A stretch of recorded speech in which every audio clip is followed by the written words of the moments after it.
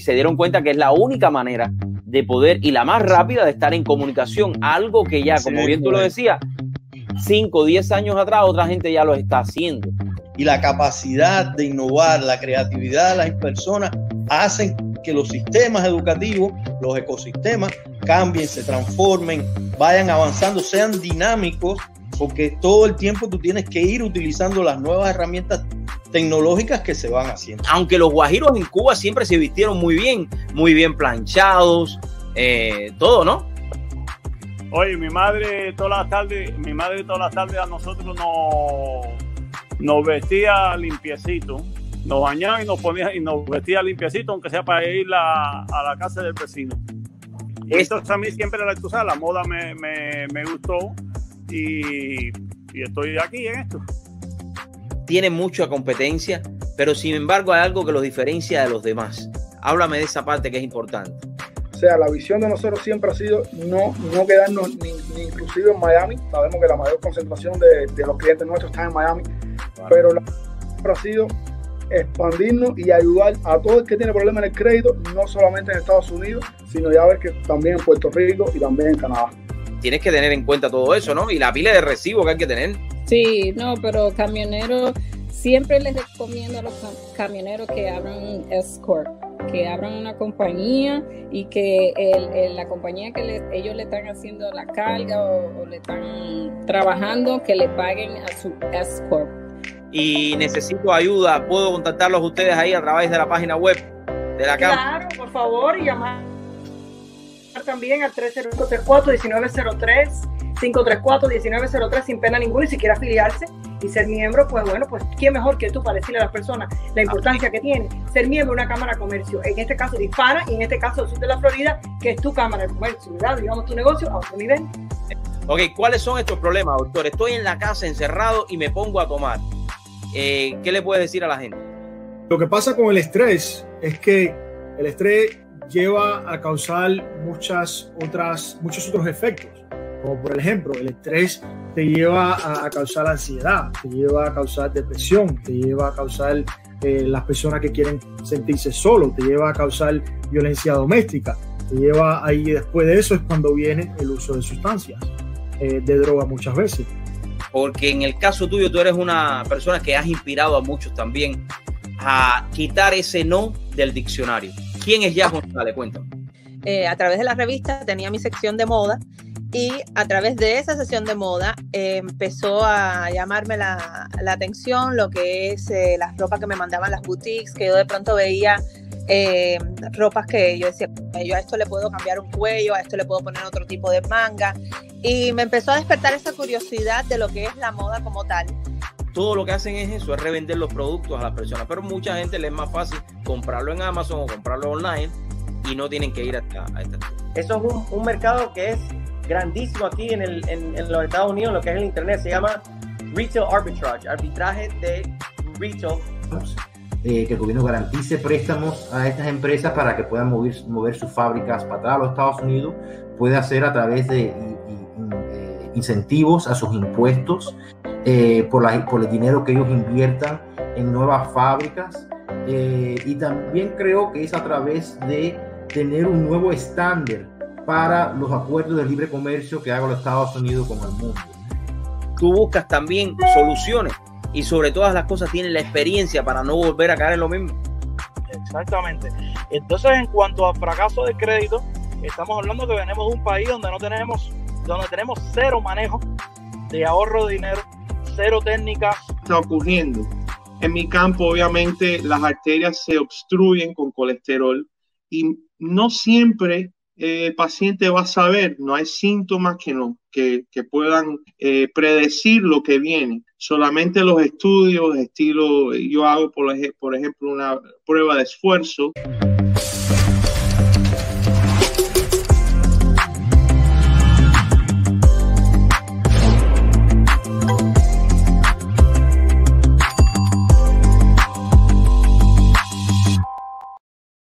Muy buenas noches, mis amigos. ¿Qué tal? ¿Cómo la están pasando? Hoy, 5 de noviembre, nos acercamos ya al fin de año. Óigame, sé que muchos están desesperados. Sé que muchos están desesperadísimos por saber los resultados de estas elecciones. Pero voy a hablarles claros en esta noche. Antes de comenzar, quiero saludar a todos los que se van a ir conectando. Quiero decirle que ya llegamos a ¿dónde? A 1000 subscribers. De verdad que increíble. Yo desde que me enfoqué en esto de llegar a los 1000 subscribers y compartir con todos ustedes. Ustedes recordarán que mi carrera comenzó en Radio Paz 830M. Es la estación de radio de la Arquidiócesis de Miami. Ahí comencé en la consola ayudando, y ahí gracias a Isaúl González, a Maritea Alfonso y a las oportunidades que se fueron presentando, comencé a conducir un programa de radio. ¿Y por qué les hablo de esto? ¿No? Porque a veces las oportunidades vienen así y uno tiene que también saber hasta cierto punto ganarse también, ¿no? Esas oportunidades. Y entonces, ¿por qué le hablo de esto? Porque viene a lo que estábamos celebrando hoy de estos 1000 subscribers en YouTube. En la radio o en la televisión hace 10 años era completamente diferente a lo que es hoy, porque estos medios de estar en contacto con todas las personas nunca existían. Usted podía tener una estación de radio, estar en un programa de radio como lo teníamos, o de televisión tradicional, y pudieran conectarse miles y miles de personas, pero usted no tenía nunca ese contacto directo como el que tenemos hoy en día con todos ustedes. ¿Por qué? Porque usted tenía que abrir las líneas, las personas entraban, se empezaba, me recuerdo, a llenar las líneas, ¿no? Y eso era algo interesante también, cómo las personas a través de las líneas de teléfono entraban en contacto directo con el locutor o con el presentador de televisión. Pero con todo este cambio de la tecnología, no hay mejor plataforma que la tecnología, valga la redundancia, para estar en contacto con ustedes. Y por eso nos lanzamos. Nosotros tenemos nuestro canal de ientu.com, ientu.com.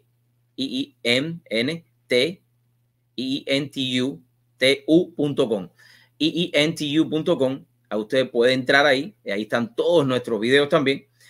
Pero nosotros tenemos este canal de YouTube por los últimos casi ahorita 15 años, pero nunca le habíamos puesto mucho contenido.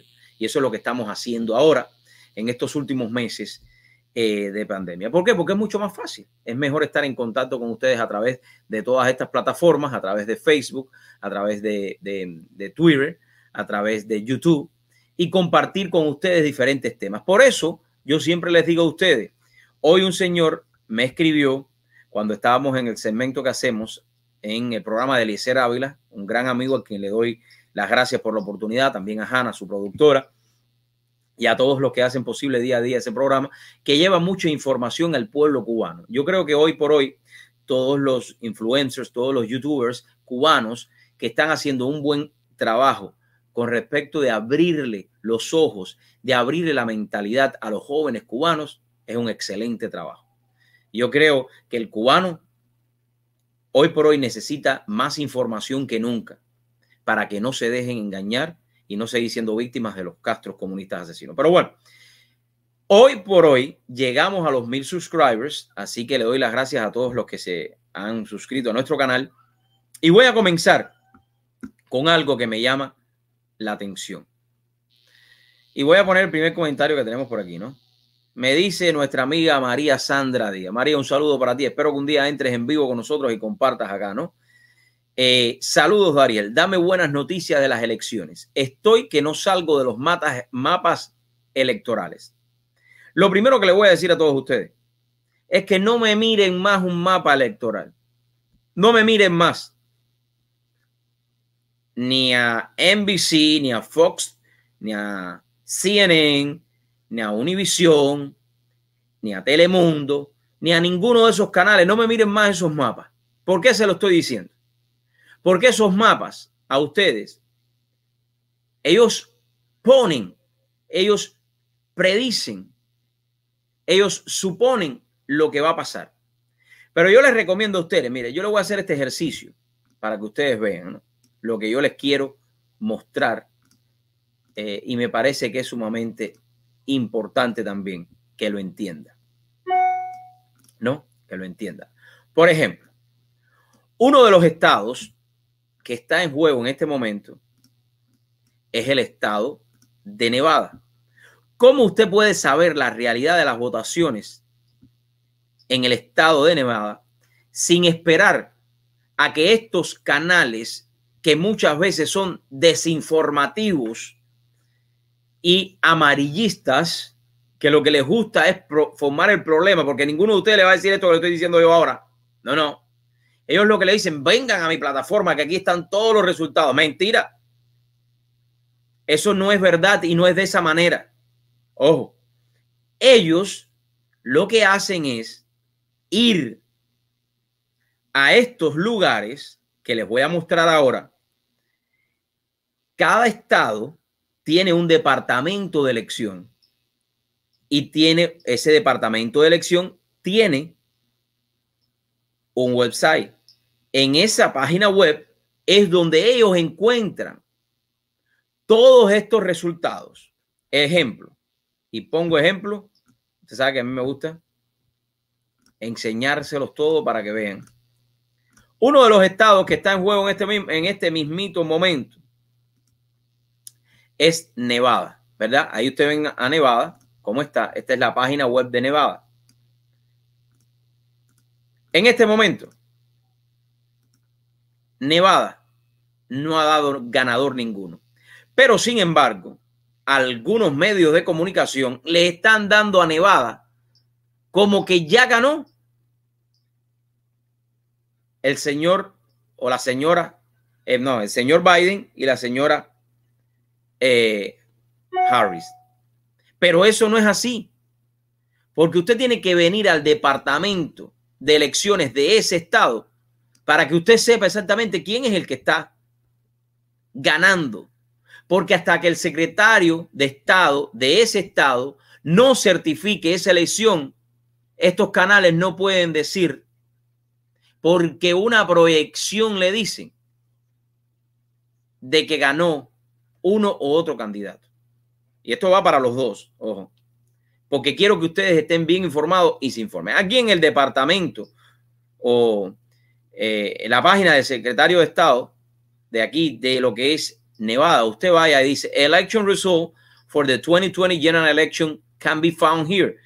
When you click here, cuando le das clic ahí, te va a llevar entonces a una página del departamento de elecciones de ese estado, donde usted va a ver los resultados de ese departamento de estado que ellos están tramitando. Y ahí es donde usted va a ver la cantidad de los votos de cada uno de los, en este caso, de los candidatos. Va a ver los de Biden y va a ver los de Donald Trump. Estos son los votos verdaderos. Estos son los verdaderos resultados de las elecciones. No los mapitas. No los mapitas. Les voy a poner un ejemplo para que me entiendan mejor todavía. Mira este mapita. Este mapita es el de The Guardian. The Guardian dice Biden 264. Entonces la gente llega aquí y dice, caballero, aquí Biden tiene 264, Donald Trump tiene 14. No, pero entonces yo vengo aquí a Fox. Fox me dice 264 y 214. Entonces vengo a CNN. CNN me dice 253 y 213. Y así sucesivamente puedo ir viendo que hay una inconcurrencia en todo lo que están diciendo. Porque en este caso, Arizona tiene, o Nevada, voy a decir con Nevada, tiene el 89% de los votos que están entrando o de los que se han contado. Tú no puedes decir que hay un ganador porque en este momento todos esos votos no han sido contados. Y le voy a decir más, hasta que no esté el 100% de los votos contados, yo no diría, yo sé que me van a decir, bueno, Dariel, pero eso que siempre se ha usado así, cuando ya hay muchos votos contados y ya se sabe que ya se perdió ese estado, se dice de que ese estado está perdido o ganado, de acuerdo a como tú lo quieras ver. Pero yo no, yo le diré 100% contado. Cuando estén contados los 100% de los votos, por favor, me lo dicen para decir si ganó o no el candidato. Porque ¿qué es lo que trae toda esta gente? Esta gente, mira, por aquí lo tenemos, no, esta no es. Esto que está aquí y esto, confusión. ¿Y a quién les gusta la confusión? A todos los medios de comunicación. Fíjate que esto rima y todo, ¿no? Rima y todo. ¿A quién le gusta la confusión? A los medios de comunicación. Ese es mi criterio. Ese es mi criterio. Ojo, no tiene que ser el de usted. ¿Por qué les hablo de esto?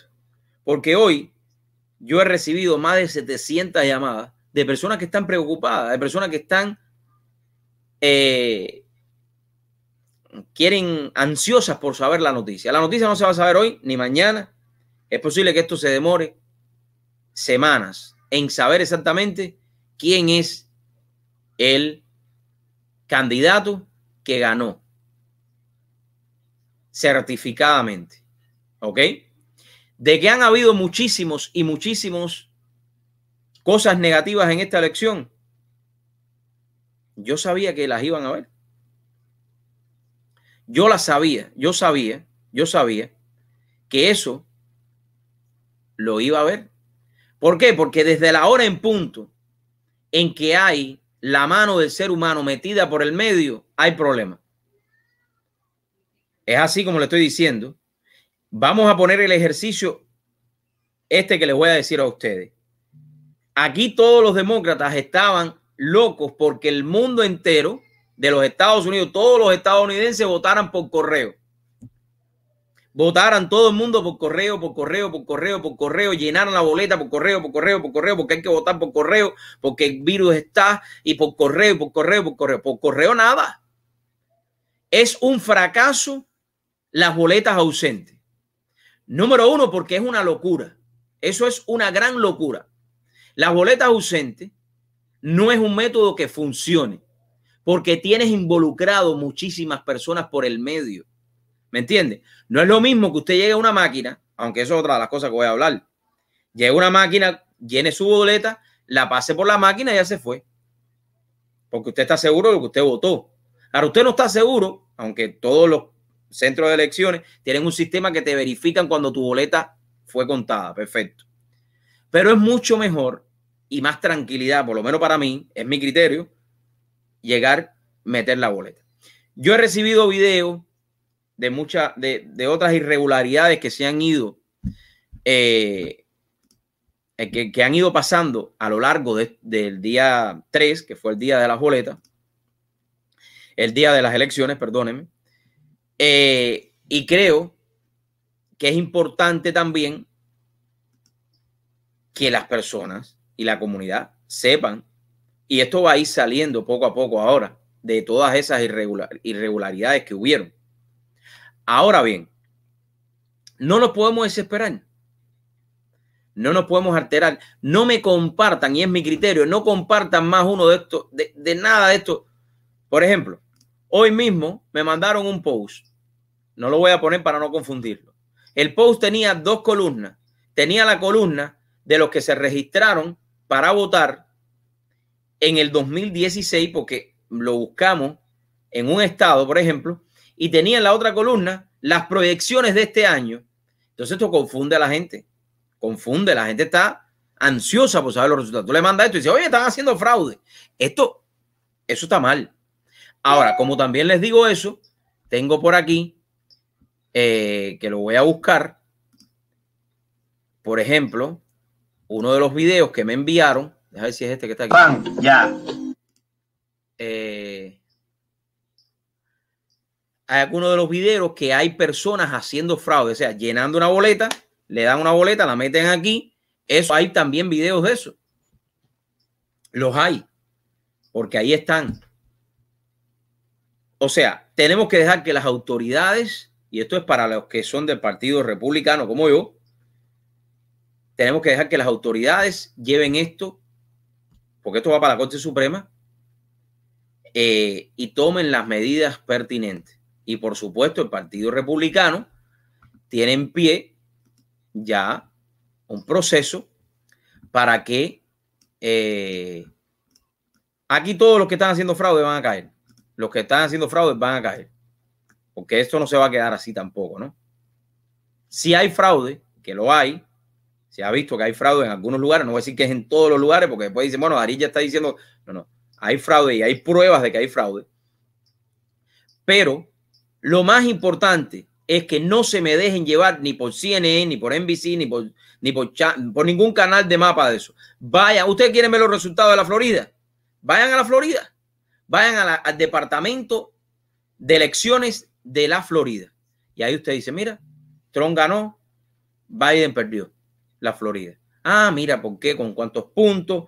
Usted ya tiene de poder ver todos los candidatos y sabe exactamente ahí. Pero no se me guíe por el rojito y el azul, porque el rojito y el azul son proyecciones mentales. Mire, se lo voy a decir bien. Mira, por ejemplo, vamos a poner aquí a CNN. Vamos a poner a CNN, un momentico, para que ustedes vean esto. Ve que lo dice ahí, CNN Projection. Y eso puede cambiar. ¿Y qué es lo que hacen con esto?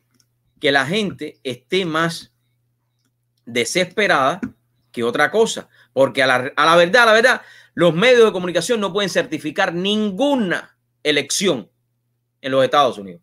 Los medios de comunicación lo único que pueden es alterar a la población. Porque una parte va a decirte, han habido 18.700 fraudes para ganar rating. El otro va a decir, no ha habido fraude.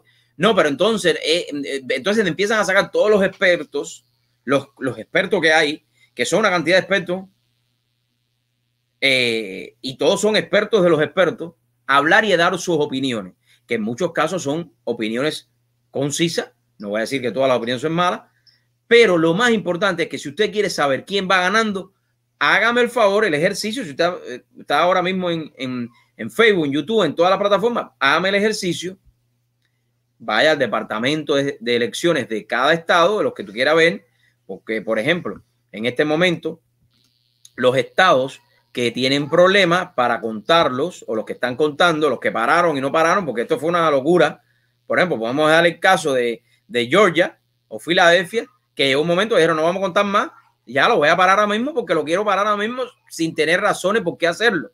¿Me entienden? Y esto es importante que ustedes también lo sepan, porque se supone que ellos tienen que seguir contando los votos hasta un momento determinado, porque por ley, si usted, digamos, el día 3, usted manda una boleta, por ley, si esa boleta no llegó antes de las 12 de la noche el día ese o antes de las 7 de la noche, ya su voto no puede ser contado, porque imagínense que ahora mismo yo esté mandando mi boleta y todo el mundo empieza a poner las boletas ausentes y para allá, boleta, y sigan contando, van a contar hasta el año 2025 todas las boletas que están entrando. ¿Me entiende? Esto es importante. Por eso mi consejo con este tema es que usted me vaya al departamento de elecciones de el estado que usted quiera hablar. En este momento, los estados que usted tiene que ver es Nevada, Arizona, Alaska, Georgia, North Carolina, Filadelfia. Y hay otros estados que todavía se están contando. ¿Me entienden? Eso es importante. Porque no puede haber ganador cuando falta el 25% de las boletas por contar. Esto se demora también porque, déjeme decirle, no todos los estados tienen la tecnología que tiene la Florida. A ver, hay máquinas todavía para contar los votos de maquinitas esas como de las que marcan, para que ustedes entiendan eso también. Ojo, eso es importante que ustedes lo entiendan, ¿ok? Eso es importante. Ahora bien, por eso es que les digo que hay que tener mucha paciencia y uno no se puede desesperar, porque si desespera, de todas maneras no va a resolver nada. Ya los votos están para allá. Si hay fraude, que lo hay en algunos lugares, ahora hay que probar que está el fraude, porque no es lo mismo decir que hay fraude en Nevada, porque están votando gente que se murió, vinieron del cielo, vinieron del infierno a votar en Nevada y se fueron nuevamente. Hay fraude porque hay personas que no viven en Nevada y sin embargo están votando en Nevada. Vinieron, votaron y se fueron. Eso hay que probarlo también. Que existe y que existió, ahí está. Y eso es lo que tenemos que probar y sacar las pruebas de lo que está pasando. Ahora bien, déjame ver dónde está esto aquí, que voy a pasar con esta noticia que hizo titulares hoy y me parece que es sumamente importante. Pero estoy buscando algo. Ustedes saben que la tecnología a veces. Quiero saludar a todos los que que se están conectando en esta tarde, en esta noche ya. ¿Dónde está? Ah, míralo aquí. Aquí lo tengo ya. Vamos a empezar con esto. Seguimos con esto, con este mismo temita, un temita caliente, un temita que está caliente hoy. Uno de los temas que voy a tocar hoy es el descaro de la aduana de Cuba. Esa gente son, vaya, ¿para qué? Vamos a seguir con lo de las boletas aquí. Ok. Perfecto. Vamos a seguir con este tema porque creo que es importante. Aquí está. Usted sabe que The Epoch Times es uno de los periódicos más conservadores en todo el mundo y que él sí va a las pruebas. Ellos buscan pruebas. Ahí yo tengo esto que ustedes ven aquí. Se los voy a enseñar para que ustedes vean. Esto que yo tengo aquí se llama The Spygate. Déjame ponérselo así para que ustedes vean. Esto lo hicieron ellos. The Epoch Times. Lo ven ahí. Déjame ponerlo en grande. Ahora pongo esto. Espérate. Déjame remover esto porque creo que es importante. Aquí está. Mira quién está ahí. Mira. El niño. Mírenlo ahí. Mira. A ver. Ahí lo ven bien, ¿verdad? Y mira quién está atrás. Hillary Clinton. Esto es con prueba del FBI de todo lo que sucedió junto a Hillary Clinton. El llamado Spygate. Todos los que están involucrados. Todo. Y esto está con prueba. Así que si usted lo quiere obtener, lo puede ir a hacer ahí al The Epoch Times. Este periódico, se lo voy a poner ahí. Por eso lo veo, por eso lo compro. Es el único periódico que compro en papel. El único que compro en papel que me llega todas las semanas. Ese es el único que compro. Y lo leo, que es lo otro, que es importante. Ahora bien, ahora sí les voy a poner esto. Ok. Votantes de Nevada, votante de Nevada alega fraude. Fui a votar y me dijeron que ya había votado. Fui a votar y me dijeron que ya había votado. Número uno, si tú llegas a un lugar, si tú no has votado, ¿cómo te van a decir que tú votaste? A ver, ¿en qué cabeza acaba eso? Eso es imposible. Pero bueno, eso es lo que le sucedió a esta señora. Una mujer de Nevada alega que alguien le robó su voto por correo y votó en su nombre. Ella es parte de una demanda federal de la campaña Trump exigiendo al Estado que deje de contar los votos ilegales. Fui a votar y me dijeron que ya había votado, dijo Hill Stokey durante una rueda de prensa de la campaña Trump el 5 de noviembre. Seguí el asunto y en años pasados siempre voté en persona. Esta vez enviaron por correo la boleta y alguien tomó mi boleta. También se llevaron la boleta de mi compañera de cuarto. Nevada decidió enviar por correo las boletas a todos los votantes registrados este año, una medida que ha dado lugar a problemas. Óyeme, vamos a hablar claro, y lo dije yo hace meses. Por eso estoy en contra de las boletas ausentes. Porque ustedes saben quiénes son los que ganan en las boletas ausentes. Los boleteros. Los que recogen boletas, votan y envían la boleta. Esos son los que tienen grupos de personas, viejitos sobre todo, y van para allá, le lavan el cerebro, entonces empiezan a hacer dinero. Yo sé que ellos me están mirando, porque aquí hay una pila de gente presa por el lío de las boletas ausentes. Bueno, ahora bien, yo estoy diciendo esto desde hace meses sobre las boletas ausentes. ¿Cómo es posible que un Estado se haya tomado la atribución de mandar las boletas ausentes a todos los que están registrados? Eso es uno de los mayores fraudes que pueden haber existido en ese Estado. ¿Ustedes saben por qué? Porque el departamento de elección no está sincronizado con el departamento, por ejemplo, de Motor Vehículos. Pero aparte de eso, digamos que estuviera sincronizado y ellos supieran la dirección de cada uno de nosotros cuando nosotros nos mudamos de un lugar a otro. Digamos, ¿cómo usted sabe que usted está enviando una boleta y la está recibiendo la persona que la está recibiendo?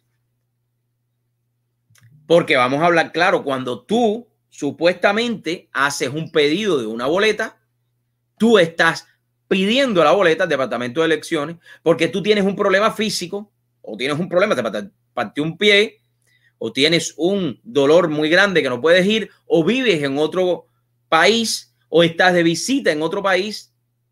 Esos casos, yo le diría que sí. Ahora, yo no sé, en Nevada, ¿a quién se le ocurrió enviar la boleta esta a todo el mundo? Porque eso es lo mismo que querían hacer aquí en Florida. Eso es lo mismo que estaba impulsando Nancy Pelosi, ¿no? Nancita, como le digo yo, la gran Pelosi. Eso es lo que estaba impulsando. ¿Qué sucede? Cuando usted envía las boletas ausentes como si fuera una propaganda, llegó la boleta ausente a tu casa o a una casa, a una dirección, y te dice, ya esa persona no vive en esa dirección porque esa persona a lo mejor se mudó 7, 8 cuadras y la boleta está llegando a esa casa porque ese es el departamento de elecciones que lo tiene ahí puesto. Yo tengo amigos que tuvimos que ayudarlos a cambiar la dirección porque hacía ya 2 años que no vivía en esa propiedad y sin embargo el departamento de elecciones seguía mandando correspondencia a la dirección antigua. Es culpa de uno mismo que no llama al departamento de elección, pero es culpa del departamento de elección de mandar boletas masivas cuando saben que ahí hay un gran fraude. Ojo, ahí hay un gran fraude en las boletas ausentes. Para que ustedes lo sepan. Ok. Nevada decidió enviar, porque les dio a ellos la gana, enviar por correo las boletas a todos los votantes registrados este año. Una medida que ha dado lugar a problemas. Antes de las primarias en el condado Clark, Nevada, que cubre el área metropolitana de Las Vegas, más de 223,000 boletas de correo rebotaron debido a direcciones viejas o equivocadas. Déjame darle suave porque me va a dar un infarto. Hoy sí me da el infarto. Hoy sí. Hoy sí me da el infarto a mí. Bueno, ojalá no me dé porque entonces lo van a ver en vivo. No, gracias a Dios tenemos una buena salud. Que Dios me ampare. Amén. Vieja o equivocada. Según Public Interest Legal Foundation, que contó los datos. PILF, una organización sin fines de lucro de tendencia de derecha, por supuesto, la gente de derecha son las que van a investigar estos casos. La izquierda no, la izquierda lo que quiere es que haya revuelto, que haya lo que venga, que le manden boletas hasta los perros en las casas. Vieja, ya votó el perro, ya votó la cotorra, que vote todo el mundo en la casa que le mande la boleta. Eso es lo que quieren. Y eso es lo que hicieron. Ojo, no es simplemente lo que quieren, es lo que hicieron.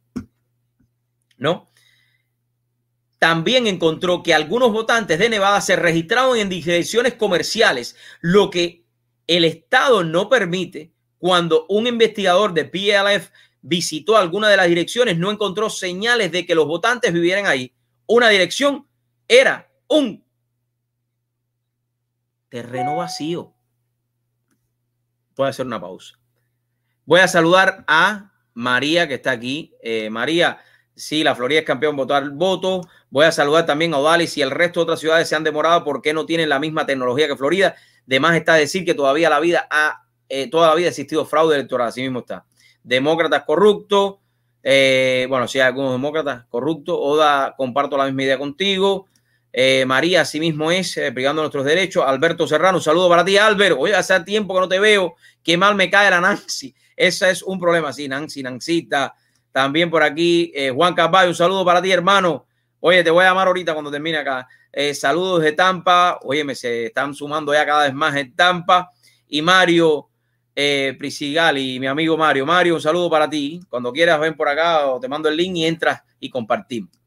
Bueno, voy a leer este párrafo otra vez porque hice una pausa para saludarlo a usted, porque me gusta saludarlo personalmente. Sí, porque para poner el link en la mano, me imagino cuando ya entre tantas personas después que tengamos miles y miles, tendré que ir saludándolos poco a poco. Pero bueno, creo que esto es importante. Si usted tiene alguna información, quiere compartir conmigo, lo puede hacer a través de info@darielfernandez.com y estaré, fíjense, leyendo algunos correos que me han entrado hoy. Aquí están, ¿dónde está el que me entró hoy? Algunos correos Déjame ver si es este. A ver. Creo que es este. Sí. Voy a estar leyendo esos correos ahora. Pero bueno. Ok.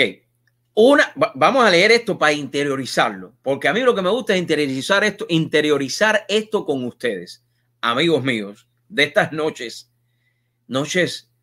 llenas de excited, estas noches excited, ¿no? Vamos para allá. Ahí está el reloj sonando, son las 8 de la noche. Sí, porque eso es una de las cosas que a mí me gusta. A mí me encantan los relojes. Un día les voy a dar un recorrido por la casa para que ustedes vean, o por el estudio aquí de mi casa, los relojes. Me gustan los relojes. Me gusta el tiempo, pero me gustan los relojes mecánicos porque puedo yo ser protagonista del tiempo también. Si los relojes se paran o se detienen, no quiere decir que el tiempo sigue funcionando, pero bueno, eso es un comercial que dice un descanso. Una organización sin fines de lucro de tendencia de derecha también encontró que algunos votantes de Nevada se registraron en direcciones comerciales, lo que el Estado no permite. Cuando un investigador de esta organización visitó alguna de las direcciones, no encontró señales de que los votantes vivieran allí. Una dirección era un terreno vacío.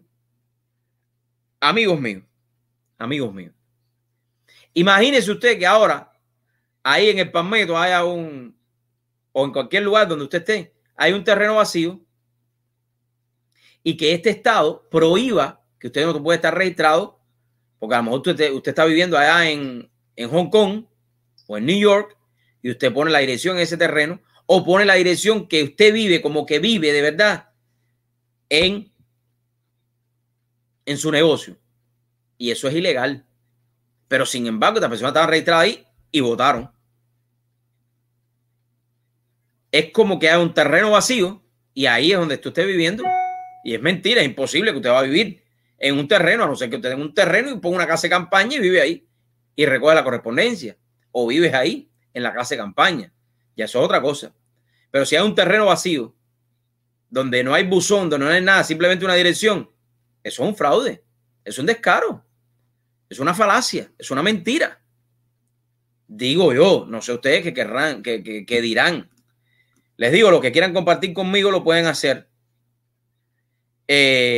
a través de darielfernandez.com/show. Entren ahí, salen en cámara o en audio conmigo. Bueno, la lista de votantes está notariamente desordenada. Uno de los problemas más comunes es que la gente no actualiza sus registros cuando se muda. Eso es lo que yo le estoy diciendo a ustedes de principio. Aquí la gente se muda. Oye, nos mudamos mañana. Te va y está la lista, la dirección en tu eso de votación está ahí. Te quedaste en ese. Te pasaste 3 o 4 años. Llegaron las elecciones. Coño, que no he cambiado la dirección. Déjame cambiarla. Pero cuando la cambiaste, ya en Nevada te mandaron las boletas para otro lado. Y están los bichos que sí lo saben y están vigilando los correos cuando el correo llega. ¡Fum! Llegó la boleta, se va caminando, llena la boleta, la firma y la manda. Y ya más nada. Firma la boleta y dale. Entra la boleta y es un voto falso. Es un fraude. Así, sencillito como se lo estoy diciendo a ustedes. Eso es un gran fraude, sencillo como estoy diciendo. Al menos algunos estados tienen mecanismos para actualizar las direcciones, pero hay un retraso. Si el votante se mudó a otro estado, el proceso para eliminarlo de las listas del estado de origen podría tomar años. Lo mismo ocurre con los votantes fallecidos que a veces permanecen en las listas mucho después de su fallecimiento. Eso es lo que se está alegando también, que los muertos están votando. Los muertos bajaron del cielo del infierno, vinieron a votar y se fueron. Usted se imagina que usted pudiera ver los votos de usted. Vamos a poner un poquito de alegría a esto también, ¿no? No nos vamos a poner así tampoco tanto. Y usted pudiera ver quiénes han votado. Usted se imagina, por ejemplo, mi abuela Josefina, que ya se murió hace una pila de años y viviera en Estados Unidos. Y yo llamé a mi mamá, le dije, mami, abuela acabó de votar en las elecciones. Mami, abuelo acabó de votar, que se murió hace una pila de años, pero el tipo está votando todavía. ¿Cómo puede ser esto posible? Es posible. Sucede. Ha sucedido y sucedió. La campaña de Trump alega que los votos fueron emitidos tanto por los fallecidos como las personas, los no residentes en Nevada, y que la campaña no se le permitió inspeccionar la firma o la verificación de la boleta. Se nos dijo que las firmas nos salvarían de todo fraude, pero hasta la fecha todavía no hemos podido observar estas firmas o impugnar significativamente una sola boleta de voto por correo de entre cientos de miles de electores. Creemos firmemente que este grupo de personas que votan por correo, hay muchos votantes que no son verdaderos votantes, dijo Adam Lax, ex fiscal general de Nevada y copresidente de la campaña de Trump en Nevada durante la rueda de prensa. Dijo que la campaña cree que se contaron los votos de algunas personas muertas, así como los de miles de personas que se mudaron del condado durante la pandemia del virus Partido Comunista Asesino Chino y que por lo tanto no tenían derecho a votar allí. Los participantes no respondieron a las preguntas de la prensa durante la audiencia y en su lugar dijeron a los reporteros que dirigirían sus preguntas al condado de Clark. El Departamento de Elecciones del condado de Clark no respondió inmediatamente a la solicitud de comentarios. La campaña de Trump está presentando demandas y alegando irregularidades electorales en múltiples estados donde los conteos actuales indican que Trump está rezagado por un estrecho margen. Amigos míos, desgraciadamente,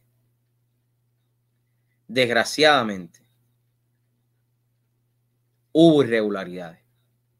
Desgraciadamente, hubo problemas en estas elecciones. Ahora simplemente queda esperar. Por eso les recomiendo a todos ustedes que desde este momento comiencen a llamar al Departamento de Elecciones para que donde quiera que usted esté, en cualquier estado, pueda usted darle update a su dirección y a su información. Para si se les ocurre en algún momento que tienen que mandar boletas ausentes, les llegue a usted, no le llegue a un muerto o no le llegue a otra persona que va a hacer fraude con su boleta. Por eso yo estoy en contra y estaré en contra de las elecciones por correo. Número uno, porque no confío y no creo que el Departamento del Correo Postal de los Estados Unidos esté preparado para hacer el delivery correctamente, para hacer la transferencia o el delivery, como se dice, de todas estas boletas a un centro de elecciones. Número uno, porque son millones de personas que están haciendo esas votaciones así. Número dos, porque puede haber muchísimas irregularidades en el traspaso. Por eso les recomendé a todos, y se los vuelvo a recomendar, que vayan a votar en persona cuando llegue el próximo momento. Si usted puede ir a Walmart, a CVS y a todas las otras cadenas de tiendas, vaya a votar, ejerce el derecho al voto allí. Yo sé que a la larga, si quieren hacer fraude, lo pueden hacer, pero es mucho más, es menos probable si usted va y vota en persona, porque usted llena y lo pasa por la máquina. Ya ese voto fue contado. Bueno, vamos a ver qué dice por aquí. Hola, Dariel. Da vergüenza estas elecciones de fraude. También por aquí, déjame ver qué dice. Están siendo muy fuertes de su opinión contra. A ver, Dariel, me llama la atención que varios periódicos como Sun Sentinel, Miami Herald en Miami, en sus artículos están culpando a los cubanos del voto a Trump y a los hispanos está siendo muy fuertes en sus opiniones contra nosotros. Mira, ¿quieren que le diga la verdad lo que tienen que hacer? Vamos a hablarle claro. Voy a dejar esto aquí puesto a él. Si puedes mandarme, Jackie, el artículo que ellos están hablando mal de nosotros, me lo manda. Pero mándamelo por aquí, por ahí mismo, me pones el link para sacarle a hablar de ese artículo porque no lo he visto. Voy a hablar según mi opinión. Los periódicos, esto que ustedes ven aquí,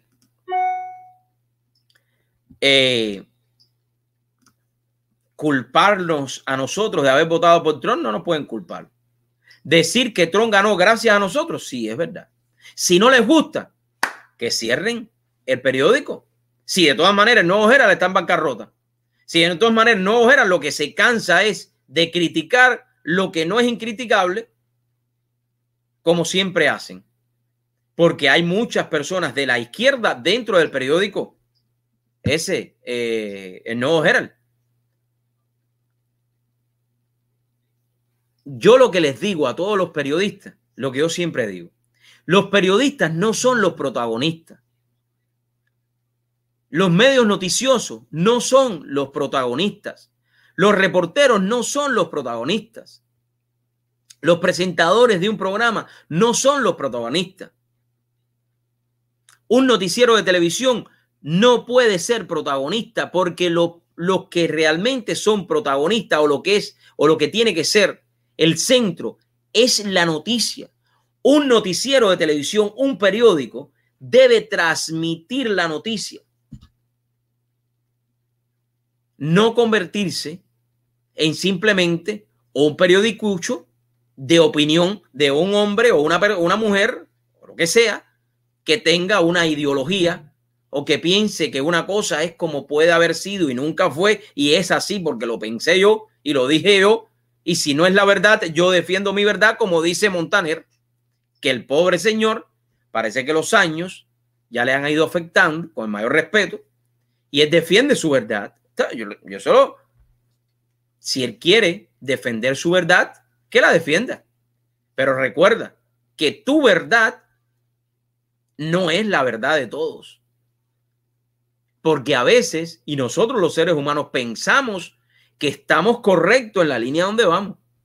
Pero puedes estar que tú mentalmente ya estés ido y pienses que es lo que es.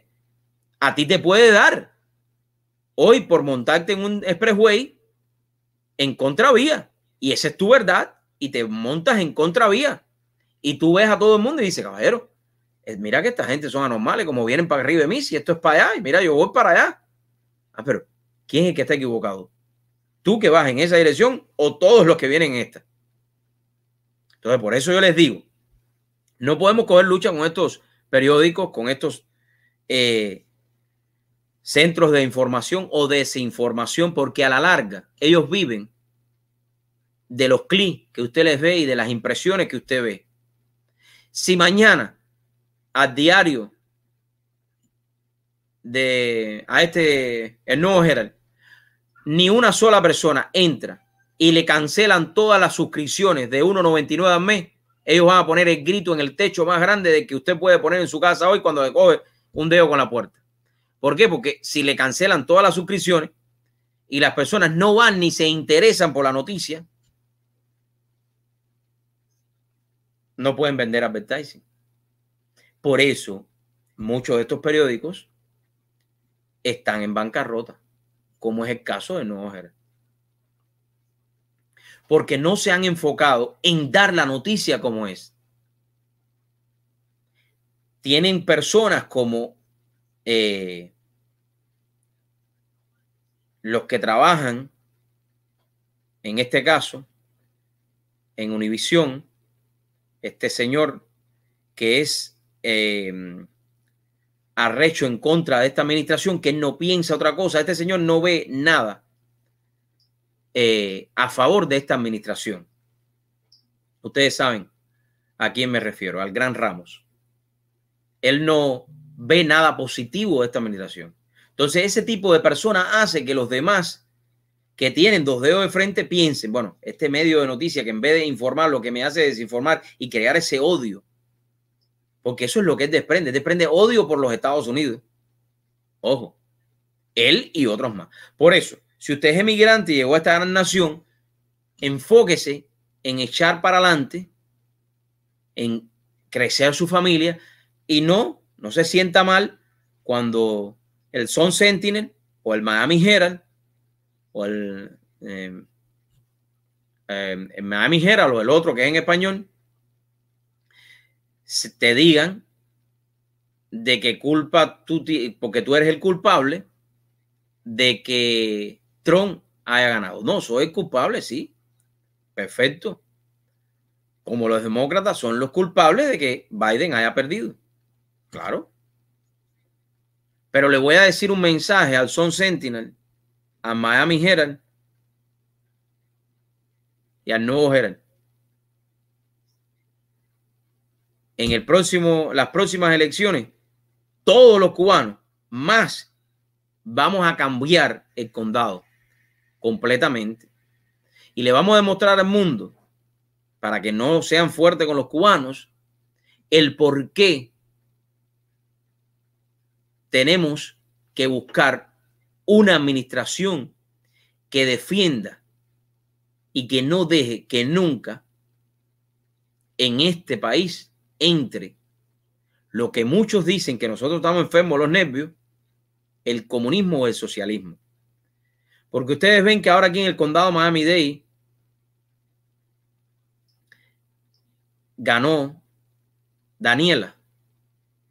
Si a esa señora, todos los que votaron por ella, estamos viendo cómo le entregamos el condado a ella, háganle fotos, porque a ella también se le puede reclamar en el próximo año. Miren los índices de criminalidad hoy en este condado. Vamos a verlo en un año. Vamos a verlo en 2 años.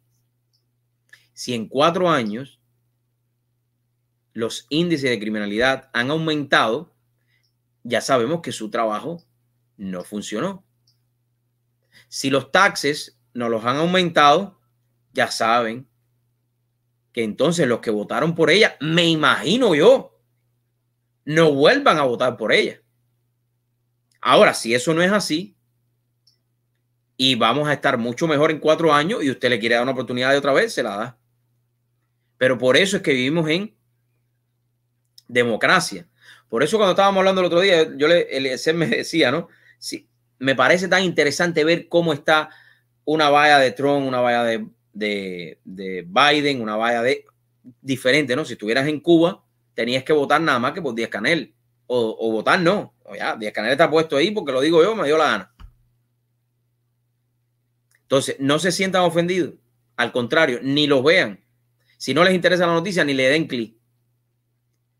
Porque sí, con mucha honra, ganamos la Florida porque votamos muchos más republicanos, mayor cantidad de votos republicanos que mayor cantidad de votos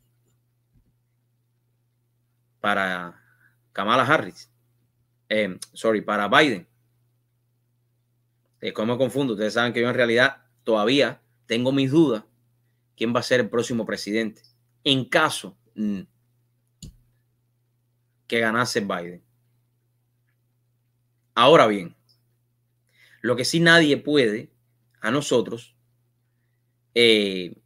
como bajarnos nuestra estima. Porque nada, tú votaste porque a ti te dio la gana, como a alguien votó por Biden, es un problema de él. Y si tú votaste por Trump, votaste por Trump. ¿Ganó Trump gracias a ti? Sí, ganó Trump gracias a mí. Son Sentinel, Miami Herald y el Nuevo Herald. Gracias por dar la noticia y tener a los cubanos y a los latinos en cuenta.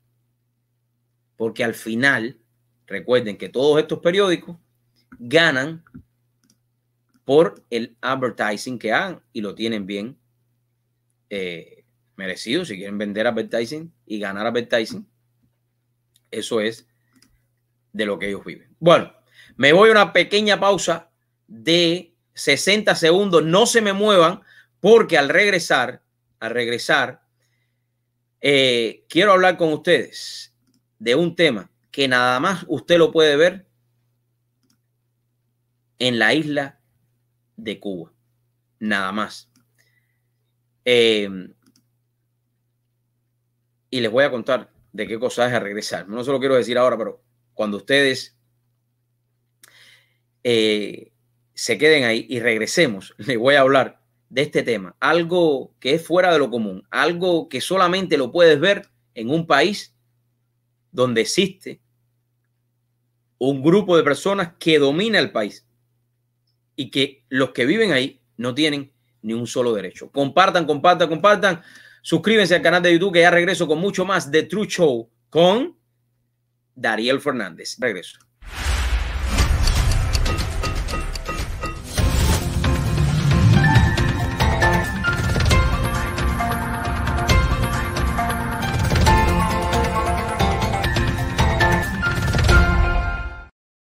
¿Cuántas veces he escuchado decir a un dueño de negocio, yo no necesito hacer publicidad?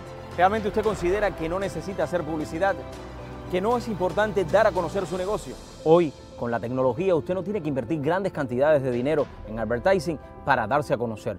Denos la oportunidad de formar parte de su familia, de ayudarlo a obtener otro eslabón en la historia de su compañía. Ponemos, estamos aquí para ti. ¿Sabía usted la importancia de su higiene bucal en su salud general? Soy la doctora Teresa Bello Burgo. Les invito a pasar por nuestras oficinas dentales. Tenemos más de 10 años ofreciendo servicio a nuestra comunidad y tenemos la más alta tecnología en equipos. Tenemos un personal altamente calificado. Deseamos verlo en nuestras oficinas. Visítenos. La primera consulta cosmética es totalmente gratis. For those who get there first, at any hour, in any weather. You don't think about yourselves or expect any thanks. For those who keep our loved ones safe so we can sleep a little better at night. For those sworn to protect us. And we never even learn your names. To those who serve, build our world, and keep it running. We thank you. AllUniformWear.com. Clothing everyday heroes for the last 30 years. Nos especializamos en el diseño, fabricación de ventanas y puertas para aplicaciones residenciales y comerciales. Nuestra misión es proporcionar productos y sistemas que mejoren el rendimiento, creando un producto de calidad y duradero, siempre pensando en el beneficio de nuestros clientes. Innovación, colaboración, excelencia y responsabilidad definen nuestro éxito.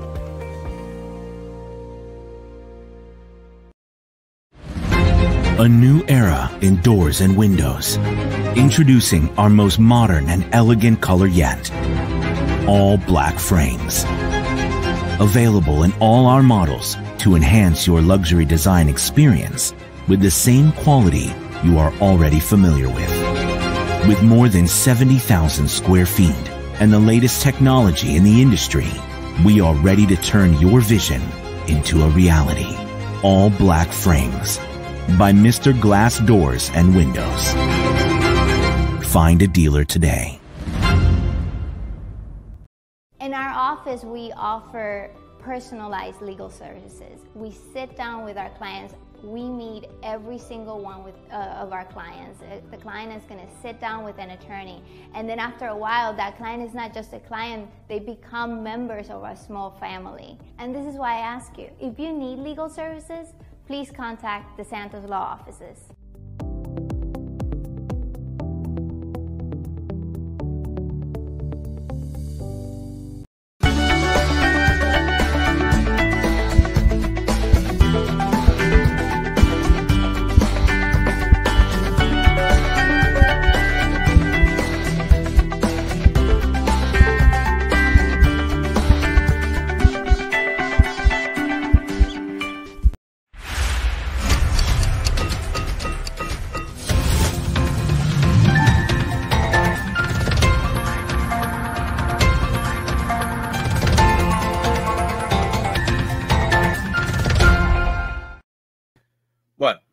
Voy a entrar ahora en el tema de mis compatriotas los cubanos, ¿no? Los cubanos.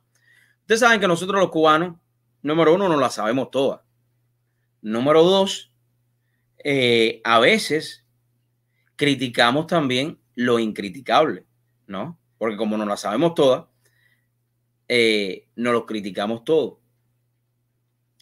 Pero hay algo curioso de lo que está sucediendo ahora. En Cuba, por más de 60 años ha existido un solo partido. Ese partido es el que ha llevado a Cuba de donde estaba, así en picada completo, hundido completo, desbaratado completo, como la foto que puse ayer de madruga, que están arreglando una carretera hace ya varios años y la carretera se quedará así, una carretera.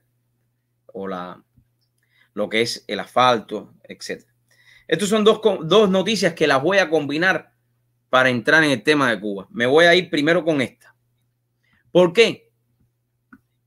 Porque ahora, fíjense esto, qué curioso. Con todos los problemas que está enfrentando Cuba, los cubanos que viven en la isla también son políticos. Pero lo que más me llama la atención es que son políticos de la política extranjera. No son políticos de la política de su país. ¿Eh? Qué cosa tan extraña, ¿no? Ahora bien, no lo estoy criticando, simplemente estoy tratando de que los cubanos que estén dentro de la isla entiendan la responsabilidad que tienen ellos en sus manos de poder cambiar esa linda tierra cubana. Ojo, para que no me malinterpreten. A falta de elecciones propias, los cubanos polemizan sobre las elecciones de los Estados Unidos. Mientras unos defienden su derecho a opinar sobre las elecciones en el país vecino, otros exhortan a luchar por realizar comicios democráticos en Cuba. Mientras la comunidad de cubanos más grande fuera de la isla jugó un papel importante en sostener a Donald Trump en la carrera por la presidencia de los Estados Unidos, resultado decisivo para su victoria en Florida a solo 90 millas de distancia, millones de compatriotas permanecen en vilo ante unas elecciones que consideran podrían modificar su futuro de inmediato. Es justo ahí donde chocan ambas comunidades. La primera deposita sus esperanzas en una elección foránea ante la imposibilidad de elegir presidentes en su misma tierra, mientras que la segunda se muestra incómoda ante el escrutinio de sus paisanos que cuestionan sus intenciones de voto, pero no se revelan ante su realidad. Vamos a hablar de este tema. ¿Qué es lo que está sucediendo aquí? Que los cubanos que están en la isla no entienden lo que está sucediendo y para ellos el que les va a resolver todos sus problemas, a ellos personalmente, es Harris o el vicepresidente Biden. ¿Por qué? Porque ellos en sus mentes ven a Trump como que Donald Trump o la administración republicana les canceló los viajes, le canceló los dólares que le mandan a ellos, que pasan a través de todo el enjambre de asesinos corruptos, comunistas, militares que tiene esa isla, porque eso es lo que son. Entonces ellos, estas personas que usted ve aquí como ellos, que viven en su mente esperando a que los que están trabajando y sufriendo fuera de Cuba, en todas partes del mundo, le manden sus dólares para ellos vivir y vestirse como ellos quieren y vivir en esa vida de que si yo tengo familiar en el extranjero y vivo, y como los entrevistados que nosotros pusimos el otro día, no son todos los que viven en Cuba que viven así. Aclaro para que después no digan que yo lo digo de esa manera. Esto va directamente, como decimos el dicho, el que le sirva el sayón que se lo ponga ya desde ahora mismo de entrada, porque no hay mayor ciego del que no quiera ver. En la vida la visión física es importante, pero a veces la visión mental es mucho más importante que la visión física. ¿Por qué les digo esto? Porque no hay justificación para tú vivir en un país que te están aplastando constantemente, que te están haciendo vivir de un amigo o de un familiar que vive en un lugar foráneo, que vive en otro país y te están haciendo que le pidas un dinerito, una recarga, una recarguita, que vivas como un mendigo para que ellos vivan como ellos quieren, con lujos, con botes, con viajes, etcétera, etcétera. Pero sin embargo, tú tienes el valor de criticar un gobierno extranjero. Tú tienes el valor de preocuparte por quién es el que va a ser el próximo presidente. Porque las medidas que esta administración puso a ti no te conviene. Para tú poder entonces seguir viviendo de los dólares que te envían en el extranjero. Estás completamente equivocado. Completamente equivocado. Esa es mi opinión. Y no por eso soy enemigo tuyo. Soy tu amigo y lo que quiero es que entienda la gran responsabilidad que tiene cada uno de los cubanos que vive dentro de Cuba y que son los que a la larga van a hacer el cambio, la transición de esos asesinos para que ustedes de verdad cojan el poder. No como dice Yusuan, que el poder es del pueblo y es una mentira, una falacia descarada, cuando ustedes no tienen nada y tienen que vivir de migajas, tienen que vivir como unos mantenidos, tienen que vivir como unos parásitos. Y eso es lo que les han inculcado a la juventud cubana y a los cubanos que viven en la isla. Desgraciadamente es así, pero es por eso que el sistema comunista no le interesa a la humanidad. A lo largo de la historia ellos lo han demostrado. Aunque resulta imposible saber con certeza qué candidato estadounidense acumula más simpatías en la isla, los partidarios demócratas Joe Biden lo expresan con más soltura, pues durante el mandato de Donald Trump, la propaganda oficial se encargó de culpar a las medidas de Washington de todas las penurias del país. Eso es lo que han hecho a lo largo de estos 62 años los comunistas. Echarle a otro país los problemas, decirle a otro país de que tus problemas, de que la falta de leche para tu hijo es culpa de los Estados Unidos. Cuando las vacas que se ordeñan en Cuba no se ordeñan en los Estados Unidos. No es el presidente Trump el que ordeña las vacas en Cuba. No es el presidente Trump ni la administración republicana la que embotella o lleva las cantinas de leche a 2020, llevando leche en cantina a los pueblos. No es el presidente ni la administración Trump la que tiene todos los hospitales en Cuba desbaratados, con las tazas llenas de hueco y las cucarachas y los ratones entrando y saliendo en un hospital. No es la administración Donald Trump el que tiene todas las infraestructuras económicas, políticas y sociales desbaratadas. Y entonces pierden tiempo de sentarse frente a un vocero del régimen que viaja a otros países para buscar dólares en una llamada mesa redonda a hablar mentiras. No son los Estados Unidos, son esos que te tienen a ti de rehén, que te tienen a ti como limosnero pidiendo limosna a tu familia para que te la envíen. Claro está, no juzgo a los que realmente necesitan un dinero para vivir, a los miles de ancianos que no tienen ya familiares en Cuba y que no pueden trabajar. Esos tienen que ser atendidos por sus familiares que viven en el extranjero. A esos no me refiero. No me refiero a una madre que se queda sola en Cuba con un niño y no puede trabajar porque no hay donde trabajar en la isla, ni hay donde comprar nada. Me refiero a los que sí viven de sus familiares y sus amigos. Me refiero como a los que llamaron a un amigo mío hace un día o 2 días y le dijeron, oye, niño, ven acá, ¿me puedes poner una recarguita? A esos me refiero. A esos me estoy refiriendo. Nuestras familias nos envían dólares estadounidenses y el gobierno cubano nos entrega en CUC, con lo cual no podemos comprar absolutamente nada en el país, ni alimentos, ni aseos, ni productos básicos, ni celulares, ni medicamentos, explicó Fariñas. Una de las más conocidas figuras de la oposición política en la isla, Berta Soler, líder de las Damas de Blanco, también mostró su apoyo al actual presidente estadounidense en las redes sociales, por lo que recibió crítica y aplausos en las mismas medidas. Voy a leer lo que dijo Fariñas otra vez para que ustedes lo interpreten. Nuestras familias nos envían dólares estadounidenses y el gobierno cubano nos entrega en CUC. ¿En qué país del mundo? ¿En qué país del mundo tú mandas por Western Union dinero y no te lo dan en dólares si tú lo deseas? Y si hay un país que lo hace, es una ilegalidad también. Es un descaro. Por eso hay que cerrar no todas las 300 tiendas, las 400, todas las tiendas que hagan, que las cierren completas.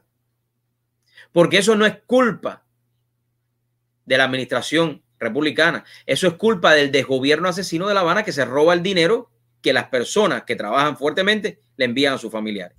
Entre quienes se mostraron contrarios a su criterio se encontró Michael González Vivero, un periodista independiente cubano que acaba de cumplir un año impedido de viajar fuera del país por el régimen. González Vivero señaló que la democracia cubana es un problema que no debe resolverse ningún presidente de los Estados Unidos. González, estoy de acuerdo contigo. Y yo siempre lo he dicho cuando tengo la oportunidad, los problemas y la democracia de Cuba se va a resolver dentro de la isla. Otros, como la también periodista independiente Camila Acosta, que precisamente la entrevistamos la semana pasada y un día después le dieron golpes, la encerraron, la metieron presa y le rompieron el teléfono. Los comunistas asesinos que están locos por dólares, porque no tienen de dónde sacar. Opina en sentido contrario. La joven reportera afirmó que los que prefieren a Biden aseguran votarían por Díaz-Canel. A su juicio, la victoria del demócrata alargaría el tiempo de la dictadura cubana en el poder. Claro que sí, por eso estamos de acuerdo con ella y la apoyaremos y la seguiremos apoyando. Mientras tanto, Carlos Alzugaray, un diplomático cubano, afirmó a la agencia EFE que la victoria de Biden es lo que conviene a los intereses norteamericanos más generales, que incluyen cooperación en temas de seguridad y alcanzar cierto nivel de influencia en Cuba como lo puede tener España. Pero ¿qué influencia y qué seguridad si en Cuba lo que hay son 3 cañones que los destupen con un palo? ¿Qué seguridad? ¿Qué tema con Cuba? Si en Cuba no hay nada, absolutamente nada. A los que le convienen hacer negocio con Estados Unidos, que lo siguen haciendo constantemente, es al régimen asesino de La Habana.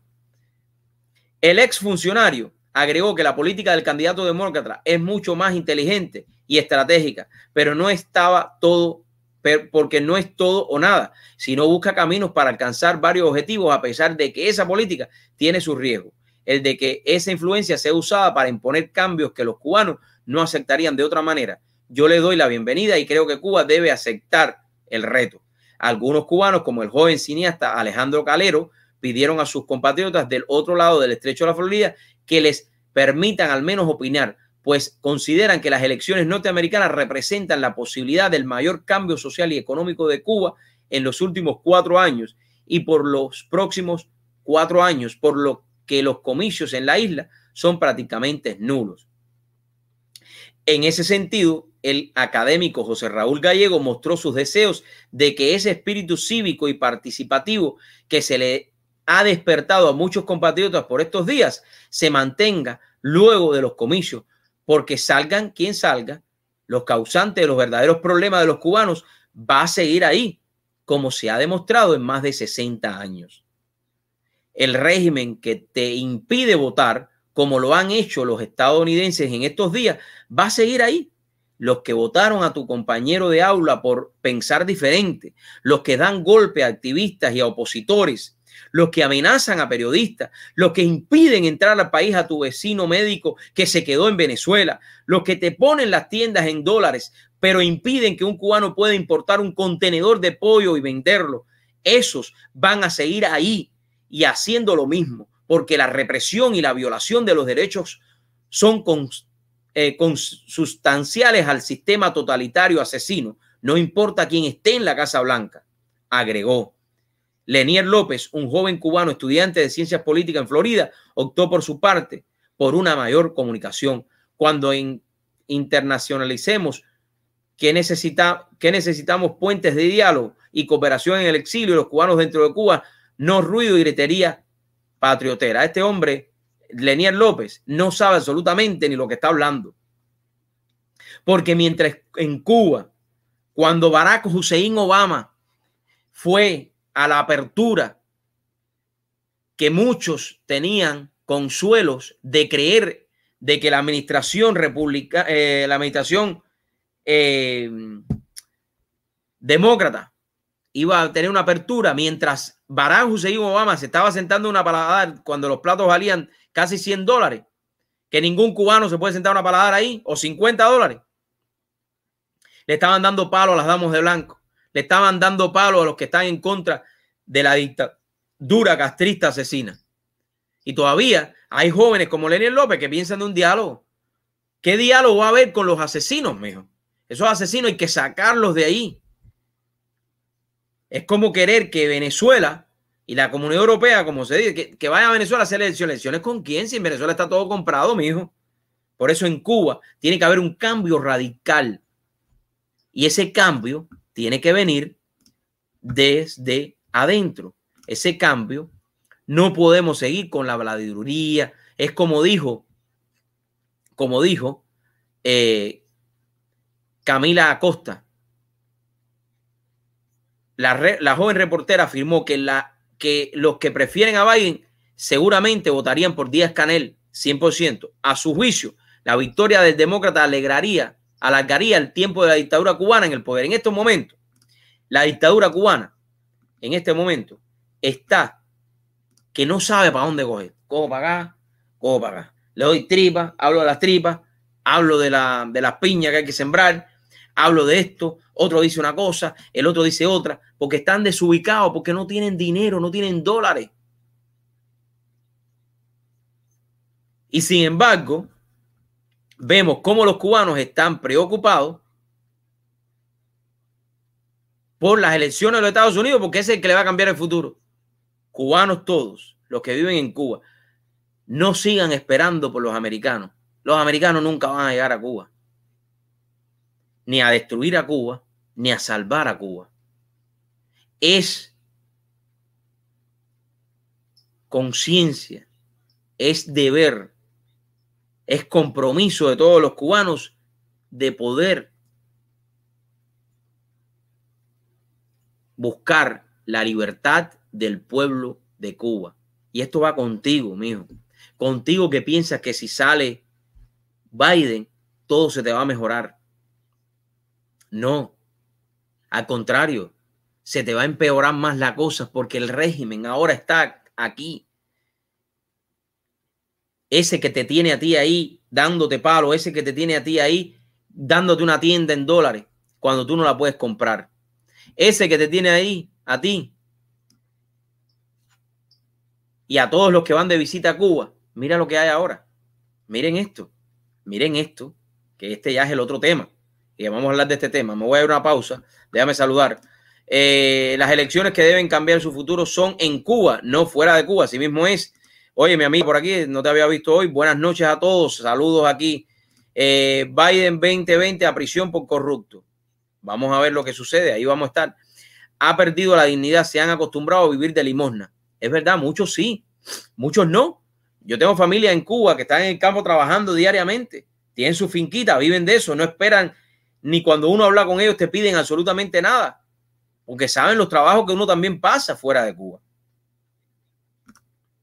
Yo ni recarga para nadie. Eso se acabó. Doña Juliana sí, olvídese de eso. A doña Juliana es el que le pide una recarga. Pero que por si te pidieran una recarga, digamos, vamos a suponer que yo me encuentre un joven en Cuba que me diga, mira, Dariel, yo soy programador y yo quiero programar. Y yo quiero que tú me ayudes para ver si yo puedo tener internet en mi casa con recargas y poder hacer páginas web. Yo con mucho gusto lo ayudaría. Vaya, si hay algún joven de eso que me está mirando, que se comunique con nosotros, yo lo ayudaría para que pueda empezar su negocio, hacer páginas web y pueda coger clientes, etcétera, etcétera. Pero para recarga, para estar metido en Facebook, no. Para estar metido en internet, no. No hay recarga.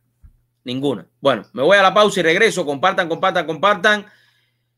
para que los que no vean lo vean y para los que lo van a ver lo puedan ver. Así que compartan. Suscríbanse a nuestro canal de YouTube. Ya regreso, porque ahora viene la otra parte de los cubanos que están aquí y los que son masoquistas que van allá a Cuba. Lo que les va a pasar. Ya regreso después de esta pausa.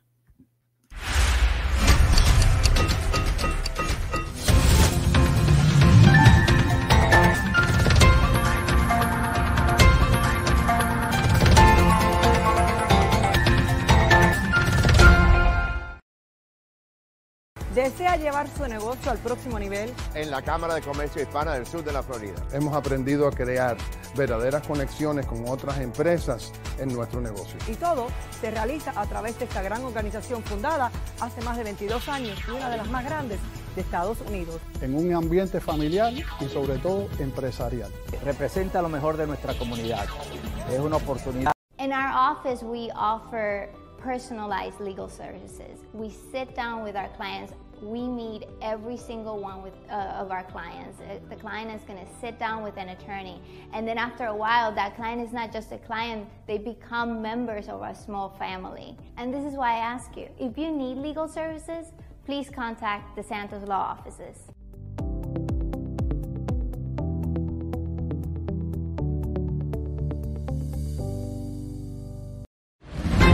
A new era in doors and windows.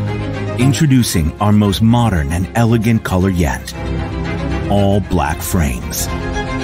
Available in all our models to enhance your luxury design experience with the same quality you are already familiar with. With more than 70,000 square feet and the latest technology in the industry, we are ready to turn your vision into a reality.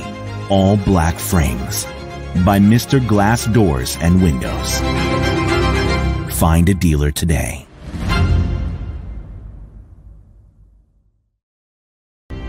For those who get there first, at any hour, in any weather. You don't think about yourselves or expect any thanks. For those who keep our loved ones safe so we can sleep a little better at night. For those sworn to protect us. And we never even learn your names. To those who serve, build our world, and keep it running. We thank you. AllUniformWear.com. Clothing everyday heroes for the last 30 years.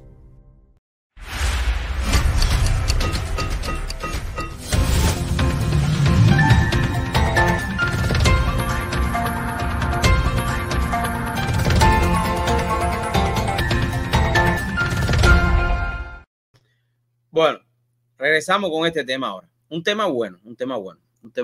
Bueno, ustedes saben que cuando usted va a viajar, ¿no?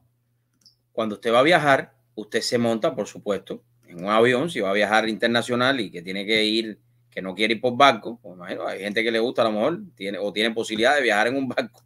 Pero bueno, estamos hablando del caso de un avión. Usted se monta en un avión y el avión le dice a usted cuánto usted tiene que pagar por las libras que usted lleva en el equipaje si es que usted se pasa de las libras que ellos dicen, ¿no? Por ejemplo, usted va a Europa, usted tiene 60 libras, usted se monta en el avión y digamos que vamos a Alemania, nos montamos en el avión, usted paga, y esto es para los cubanos, ojo, los cubanos, escúchenme, usted se monta en el avión rumbo a Alemania, y también para todos los que no son cubanos, para que vean lo que hace el comunismo, cómo el comunismo es nefasto. Usted se monta en el avión, usted pagó las libras de más en su avión a la aerolínea, a Lufthansa, por ejemplo. Vuela a Alemania, usted se baja del avión, coge su maleta y se va, ¿verdad? Usted va a República Dominicana, usted va a viajar por American Airlines, usted le paga además a American Airlines por el equipaje o por lo que lleve de las libras, si te pasaste de lo que ellos estructuraron, porque la aerolínea, si usted monta mucho equipaje, tienen que cobrarle a usted por los pesos y eso. Usted llega a República Dominicana, se baja y se va de la aduana. Ahora bien, para todos aquellos que están viendo,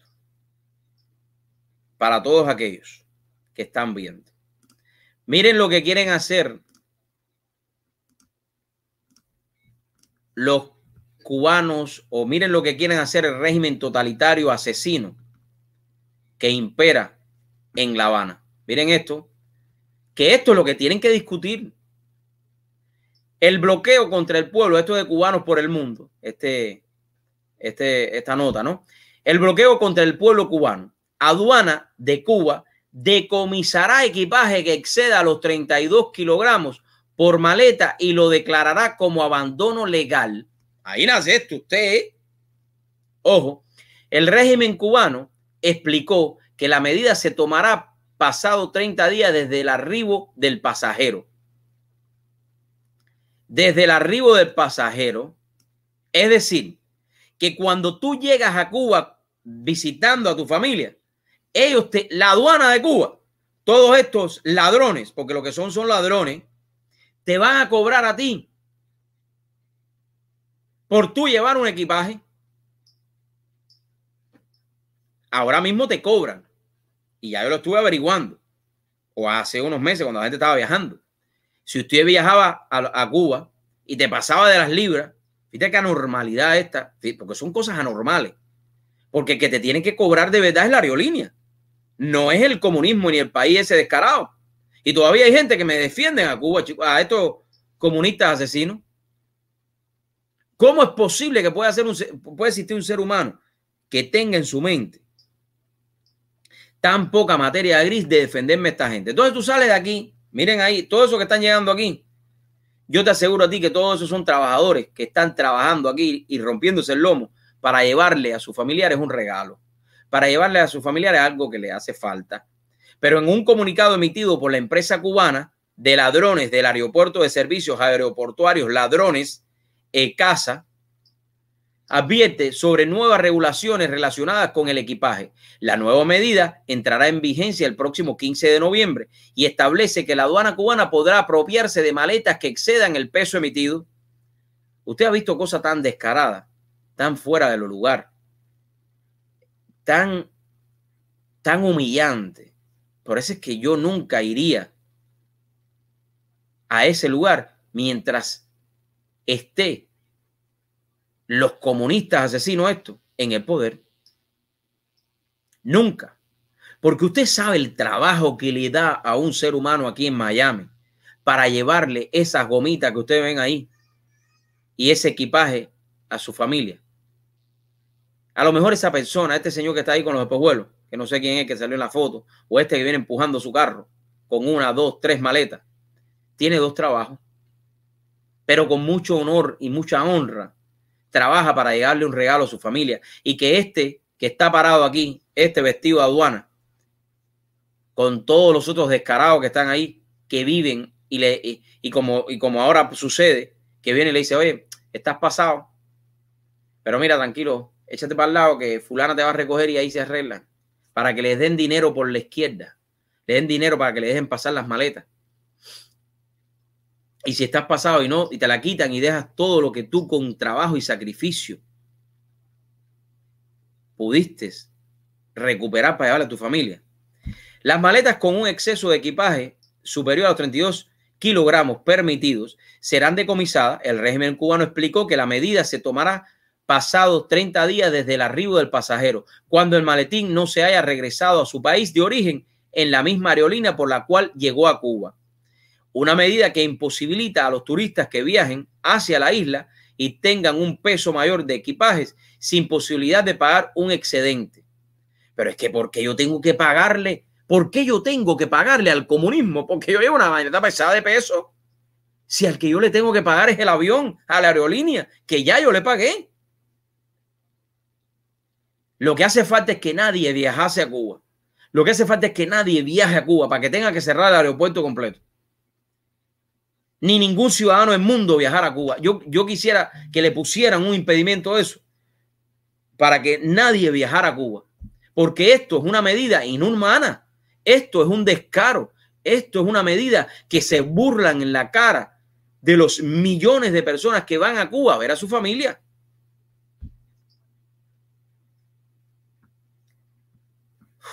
En una medida que imposibilita a los turistas que viajan hacia la isla y tengan un peso mayor de equipaje, sin posibilidades de pagar un excedente. Usted se imagina esto, que usted sea un turista canadiense y usted va a Cuba y lleva una maleta pasada de peso y te hacen quitarte la maleta. Eso es una falta de respeto. El incumplimiento de esta medida traerá consigo el retorno a su punto de origen de la pieza del equipaje por encima de la cifra permitida que haya transportado el pasajero en el próximo vuelo de la aerolínea, como equipaje rush, según el procedimiento establecido a tales efectos. Aduana cubana decomisará el equipaje después de 30 días. O sea, que se quedan con él, pues están locos porque la gente lo deje botado para ellos coger cosas. Las nuevas regulaciones establecen que el gobierno cubano avisará a la aerolínea que debe llevarse de regreso el bulto en un mínimo de 30 días, pues de lo contrario, la maleta será decomisada por la aduana cubana sin mayores explicaciones para el viajero y quizás sin posibilidad de entrega. Te podría interesar, bueno, esto leerlo aquí. Entre las trabas impuestas por el régimen también se estableció que la compañía aérea tiene que encargarse de todos los trámites para retomar el equipaje a su país de origen. De lo contrario, se le multará con $1,000 por cada maleta confiscada. Es que están locos por buscar dinero, caballero. Están desaforados por buscar dinero. La aerolínea debe darle seguimiento a este proceso, ya que al transcurrir 30 días, sin haber sido retornado el equipaje de su lugar de origen, las autoridades aduaneras procesarán al declarar el abandono legal de los equipajes aplicando el dispuesto para estos casos. Previamente, la aduana cubana estableció que solo se podrá entrar 2 maletas de 32 kilogramos cada una. En el caso del equipaje de mano, debe ser una sola pieza que no sea la de 10 kilogramos. Pero es que yo no acabo de entender esto todavía, caballero. Yo no puedo entenderlo. Yo no entiendo esto. Voy a ponerme en grande aquí. Yo no entiendo. ¿Cuál es el problema? Vamos a razonar. Y ya con esta noticia termino hoy en la parte de Cuba. Vamos a razonar. Porque tenemos que irnos a Puerto Rico. Ok, vamos a irnos a Puerto Rico un momento. Después. Pero voy a razonar esto con ustedes. ¿Cuál es el razonamiento lógico? Que si yo tengo este equipaje, yo llegué a la aduana, al aeropuerto. ¿Ron? Sí, señor, aquí está mi equipaje. Ok, perfecto. Señor, su equipaje está pasado de peso. Sí, ¿cuánto es, señora? No, usted puede llevar 60 libras, pero usted tiene 70, tiene que pagar las 10 libras porque la aerolínea lo permite. Ok, aquí está los 10. ¿Cuánto es? $10. Pagas $10, monta el equipaje. Llegaste a Cuba. Te bajaste del aeropuerto. Oye, niño, ese equipaje, compañero, está pasado de peso. Usted no puede entrar con ese equipaje. Señor, pero ¿cómo que no puede entrar si yo pagué a la aerolínea porque yo sabía que estaba pasando? No, eso es una ley.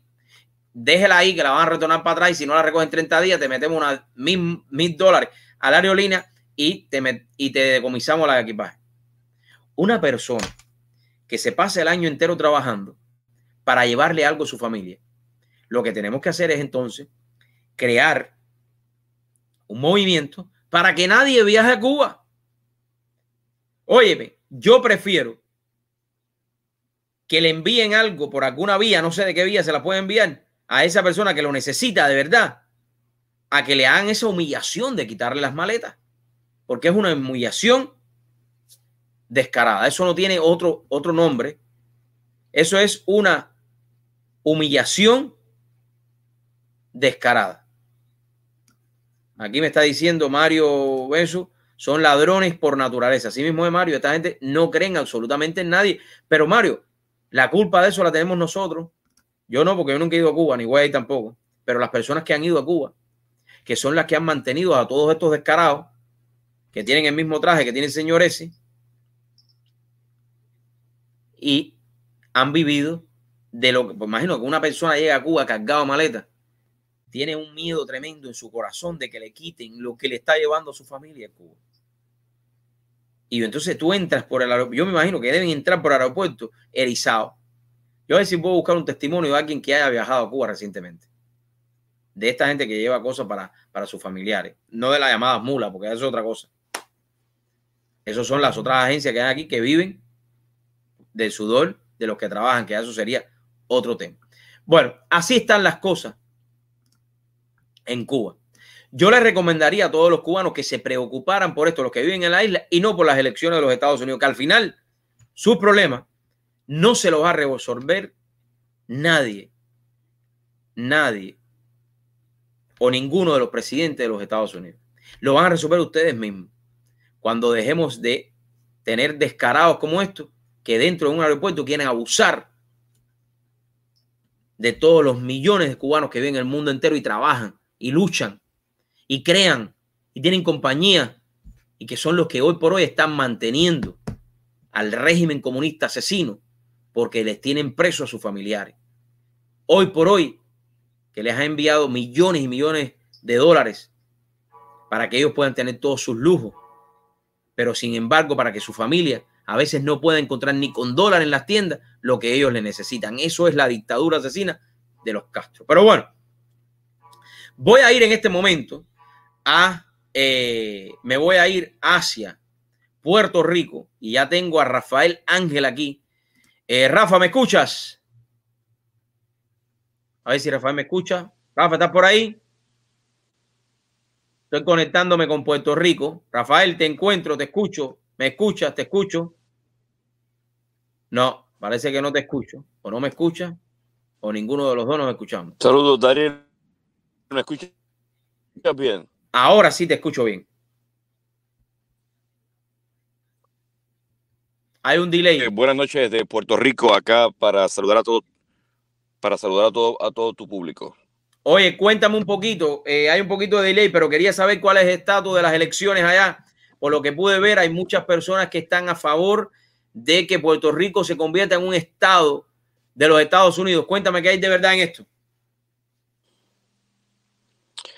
La votación que se llevó a cabo el pasado martes 3 de noviembre, los resultados escrutados así lo demuestran. De 1.200.000 personas aproximadamente que emitieron su voto, casi un 53% favoreció la petición al Congreso de los Estados Unidos para que se considere el ingreso o el proceso de anexión. Dependemos ahora del nuevo gobierno que sube a administrar el país el próximo 2 de enero. Y entonces, en el proceso de... Hemos perdido a Rafael. Hemos perdido a Rafael. Así que estábamos hablando acerca de esta noticia que ustedes ven aquí. Se las voy a poner en lo que Rafael retorna nuevamente. Puerto Rico vota a favor de ser el estado 51 de Estados Unidos. Según la Comisión Estatal de Elecciones del CII, la opción del sí a la estadidad obtuvo el 52.34% de los votos. Estábamos hablando con Rafael, quien es un periodista puertorriqueño que está allá. Los ciudadanos en Puerto Rico votaron a favor de la estadidad, lo que quiere decir que respaldan que la isla del Encanto se convierta en un estado de los Estados Unidos. Según la Comisión Estatal de Elecciones, la opción sí a la estadidad obtuvo un 55.15% de los votos, mientras que la iniciativa contraria alcanzó el 44.85% en una contienda que contó una participación del 50.11% de los electores. Cabe mencionar que durante la celebración de las elecciones en Estados Unidos, el martes 3 de noviembre en Puerto Rico, se llevaron a cabo elecciones generales y una consulta no vinculante sobre el estatus de la isla. En ese sentido, los puertorriqueños, además de elegir gobernadores, representantes ante el Congreso de Washington, legisladores y alcaldes, los ciudadanos también se emitieron su opinión sobre si quieren ser el estado 51 de los Estados Unidos o no. Eso es lo que estábamos hablando en este momento con, Rafa, ¿estás ahí? ¿Te escucho? Sí, estoy. ¿Me escuchas nuevamente? Sí, ahora sí. Estaba hablando de lo que sucedió. Discúlpame. Cuéntame. Pues mira, espero no tengamos dificultad. Como te mencionaba, hubo una participación de prácticamente 1.200.000 personas, de los cuales el 53% pues votó a favor de que Puerto Rico se anexe a los Estados Unidos. No depende de nosotros. La buena voluntad de la mayoría de los puertorriqueños ahora depende del Congreso. Hay que esperar los resultados de quién, ¿verdad?, finalmente está en la presidencia y el Congreso. El gobierno que sale comienza el proceso de documentación para que el gobierno entrante el próximo 3 de enero 2 de enero, pues entonces someta a través del comisionado residente la petición, los resultados. Hay que certificarlos. La Comisión Estatal de Elecciones está certificando lo que aún está pendiente, emite una certificación oficial como que es válido los resultados y entonces se presenta al Congreso para que en su agenda pues evalúen la petición que hace la mayoría de los puertorriqueños en esa consulta. Esto es interesante, Rafa, porque muchos quieren que Puerto Rico sea el próximo estado, ¿no? El estado 51. Y yo creo que hay muchos que en estos momentos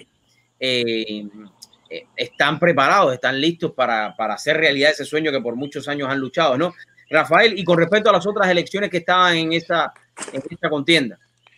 Bueno, realmente el referéndum o la consulta de referéndum fue una parte de la elección general. Acá en Puerto Rico se estaba, igual que Estados Unidos, cada 4 años se elige el gobierno, tanto gobernador como Cámara, Senado y todo lo que es la legislatura y los alcaldes que trabajan las ciudades. Pues prácticamente está prevaleciendo el Partido Nuevo Progresista, que es el partido que promueve la anexión a los Estados Unidos, quedando en segundo lugar el Partido Popular Democrático. Dentro de la comisaría residente, que forma parte de ese mismo gobierno, Partido Nuevo Progresista, también salió reelecta. Prácticamente el nuevo gobierno que entra es el que está incumbente en este momento. Se está dilucidando algunas alcaldías en la zona metropolitana, se están definiendo algunos distritos. Prácticamente el proceso fue histórico porque por primera vez en la historia de Puerto Rico 5 partidos inscritos participan de estas elecciones. 2 emergentes logran integrar al Congreso de Puerto Rico o a Cámara y Senado a representación, quedan inscritos y es parte de lo que acá en Puerto Rico pues ya el dominio de 2 partidos principales aparentemente comienza la era donde ya no es un solo o 2 gobiernos lo que van a administrar, sino van a ser varios. Interesante, interesante.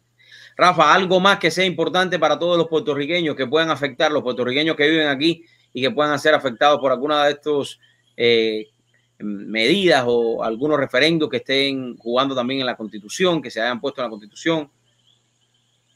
Bueno, prácticamente la gran mayoría de los puertorriqueños acá son republicanos, una gran mayoría de ellos. Estamos a la expectativa de los resultados del proceso de elecciones allá en los Estados Unidos para saber, ¿verdad?, de qué manera va a ser la relación con el gobierno dominante. Así que agradecido a ti por siempre la oportunidad que nos das de poder informar un poco de lo que está pasando y obviamente plantear que hubo un porcentaje alto de puertorriqueños que también le dieron el voto a Donald Trump en el estado de la Florida y ese porcentaje, aunque fue menos que el porcentaje de los boricuas a Biden, ese porcentaje menor de boricuas republicanos ayudó junto con los cubanos para que entonces Donald Trump prevaleciera en la Florida y ahí estamos todo el mundo a la expectativa de que pueda prevalecer el incumbente presidente Donald Trump. Amén. Gracias, Rafa. Gracias por la oportunidad de compartir con nosotros y por estar acá con nosotros en vivo.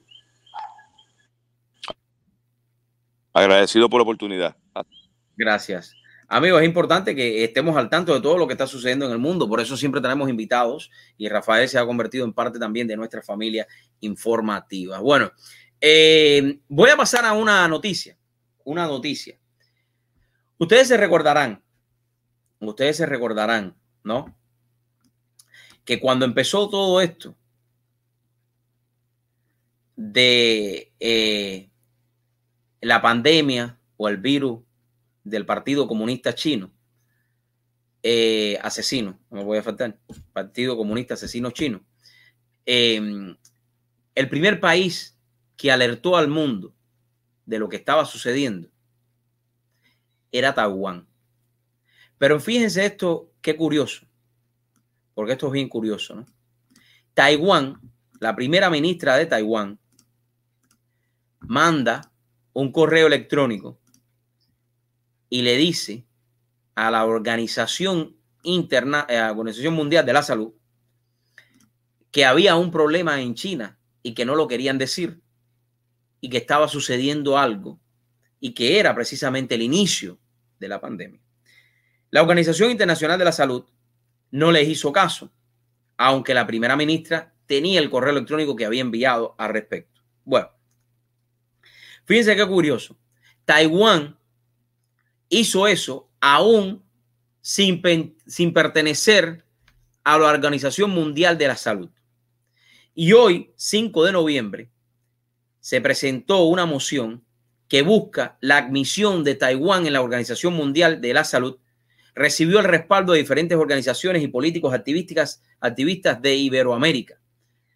Los resultados favorables que, según las autoridades taiwanesas, han tenido ese país asiático en la lucha contra el avance del coronavirus, se convirtieron en la carta de presentación de una nueva propuesta para el ingreso de Taiwán a la Organización Mundial de la Salud, OMS, moción que logró un mayor respaldo en Iberoamérica. Desde Chile hasta Estados Unidos y España se recibieron firmas de respaldo a las propuestas que plantea la necesidad de que Taiwán ingrese a la Organización Mundial de la Salud y que a su vez pueda compartir la exitosa experiencia de contención del virus en esa nación del Oriente. Hasta el 7 de octubre, escuchen esto bien, qué interesante, Taiwán ha tenido solo 523 casos confirmados y 7 muertes asociadas a esa enfermedad, mientras que la vida y el trabajo han continuado con normalidad para la mayoría de las personas. Y eso es importante que lo sepan. Entre las firmas del apoyo a la moción figuran personalidades como Óscar Álvarez Araya, embajador de Costa Rica en Taiwán, el diputado costarricense Dragos Dolaneuscu y el doctor Orlando Gutiérrez Borronat, secretario nacional del Directorio Democrático Cubano. Asimismo, destaca el respaldo de Martín Elwes, presidente del Comité Uruguayo por la Democracia en Cuba, René Bolio, ex procurador mexicano y presidente de la Comisión Justicia Cuba, y la activista chilena María Torres. De igual forma, aportaron su rúbrica a esa solicitud la Fundación por el Derecho de las Relaciones Bilaterales entre Chile y Taiwán. Estas manifestaciones de apoyo a Taiwán se suman a las que han expresado funcionarios de altos rangos de Canadá, Japón, Australia, Nueva Zelanda, Estados Unidos, como también líderes políticos de 43 naciones, incluyendo más de 600 congresistas y miembros del Parlamento Europeo. Y así continúa el artículo, ¿no? El Ministerio de Salud y Bienestar de Taiwán sentenció que la pandemia ha demostrado que ese país es una parte integral de la red de salud pública mundial y que el modelo de Taiwán puede ayudar a otros países a combatir la pandemia. Para recuperarnos mejor, la Organización Mundial de la Salud necesita de Taiwán. El alto funcionario taiwanés insistió a la Organización Mundial de la Salud y organismos vinculados a que reconozcan las permanentes contribuciones de Taiwán a la salud pública mundial, a la prevención de enfermedades y el derecho a la salud, y que apoyen firmemente la inclusión de Taiwán en la OMS. Ustedes saben que Taiwán, uno de los retos que tiene para poder pertenecer parte de la Organización Mundial de la Salud es China, porque China por muchos años ha querido adueñarse de Taiwán. China durante muchos años ha querido dominar a Taiwán como ha dominado a diferentes otros países, como lo ha hecho. Y eso es lo principal que ellos quieren seguir haciendo en el mundo, presentarse como ese fuerte país. Por eso es que Estados Unidos siempre ha sido un aliado de Taiwán en la defensa de la libertad de ese país, cosa que los chinos comunistas asesinos nunca quieren aceptar, que Taiwán sea independiente, que Taiwán tenga todo el desarrollo que tiene, que Taiwán no haya cerrado al coronavirus sus negocios, sus industrias, sus comercios, y que simplemente tenga 530 casos y pocos muertos. Eso le molesta a los comunistas asesinos chinos, porque saben que los comunistas asesinos son así, donde quiera que estén. Y por eso es que Taiwán se le ha hecho bien complicado y difícil entrar en esta organización, como en otras a nivel mundial, donde Estados Unidos, donde los comunistas tienen su nicho, donde los comunistas tienen a todos estos países que han comprado y que por eso es que ellos hoy por hoy quieren ser o ser los jefes de las Naciones Unidas. Y por eso es que hoy por hoy también pertenecen a los consejos de derechos humanos de Naciones Unidas cuando ellos violan los derechos. Son los primeros que violan los derechos humanos en el mundo. Bueno, voy a pasar ahora a dos noticias. Ya con estas termino, ¿no? Con estas dos termino. Y me voy a referir al IRS. Vamos a ponerle esto y vamos a comentar esta noticia. Vamos a comentar esta noticia para que todos estén bien informaditos y después no me digan que me robaron, ¿no? Ok. El IRS advierte sobre nueva estafa relacionada con el coronavirus COVID-19 o virus chino comunista. ¿Ok? Virus chino comunista. Yo le digo virus chino comunista porque este virus fue inventado, fue hecho, fue creado, fue soltado en China y regado por el mundo entero. Que no me diga nadie que no fue así. ¿Ok? Ojo. Que no me diga nadie que no fue así. Pero bueno, si hay alguien que tiene su criterio, yo lo respeto. La cumbre de seguridad recuerda que el IRS nunca enviará mensajes de texto solicitando información de cuentas bancarias para realizar un depósito de las ayudas federales o autoridades por la ley CARE.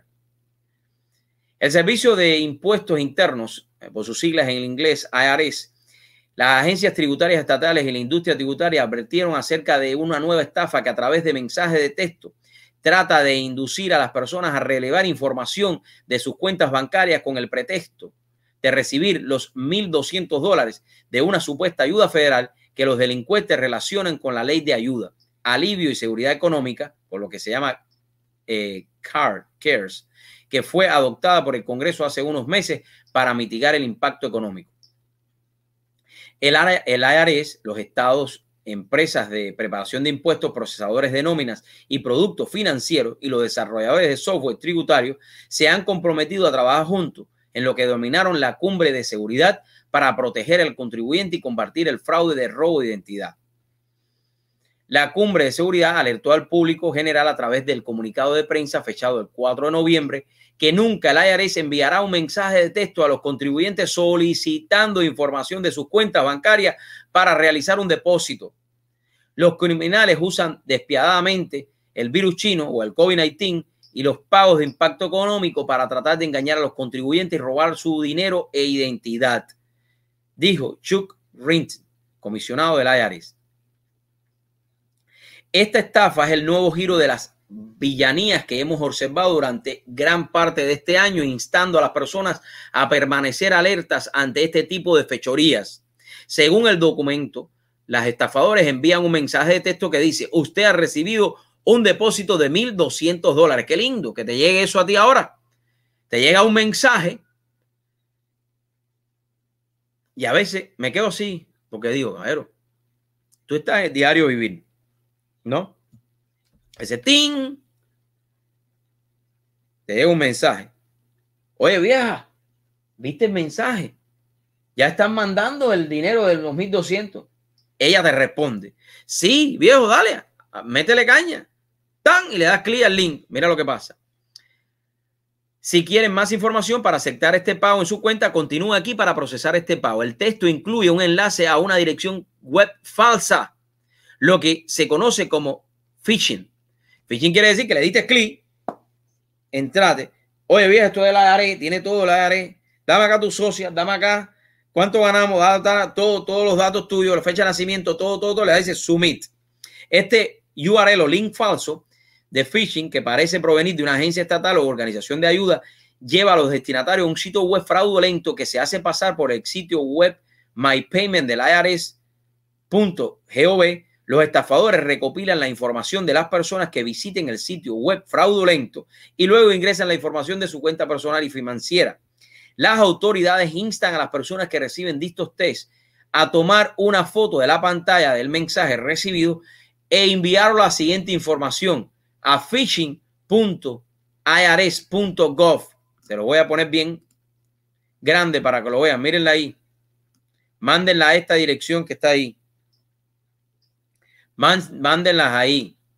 Señalando fecha, hora, zona de tiempo en que recibió el mensaje de texto, el número de teléfono que apareció en su identificación de llamada, el número de teléfono en el que recibió el mensaje de texto. El IRS no envía correos electrónicos, como siempre se lo he dicho.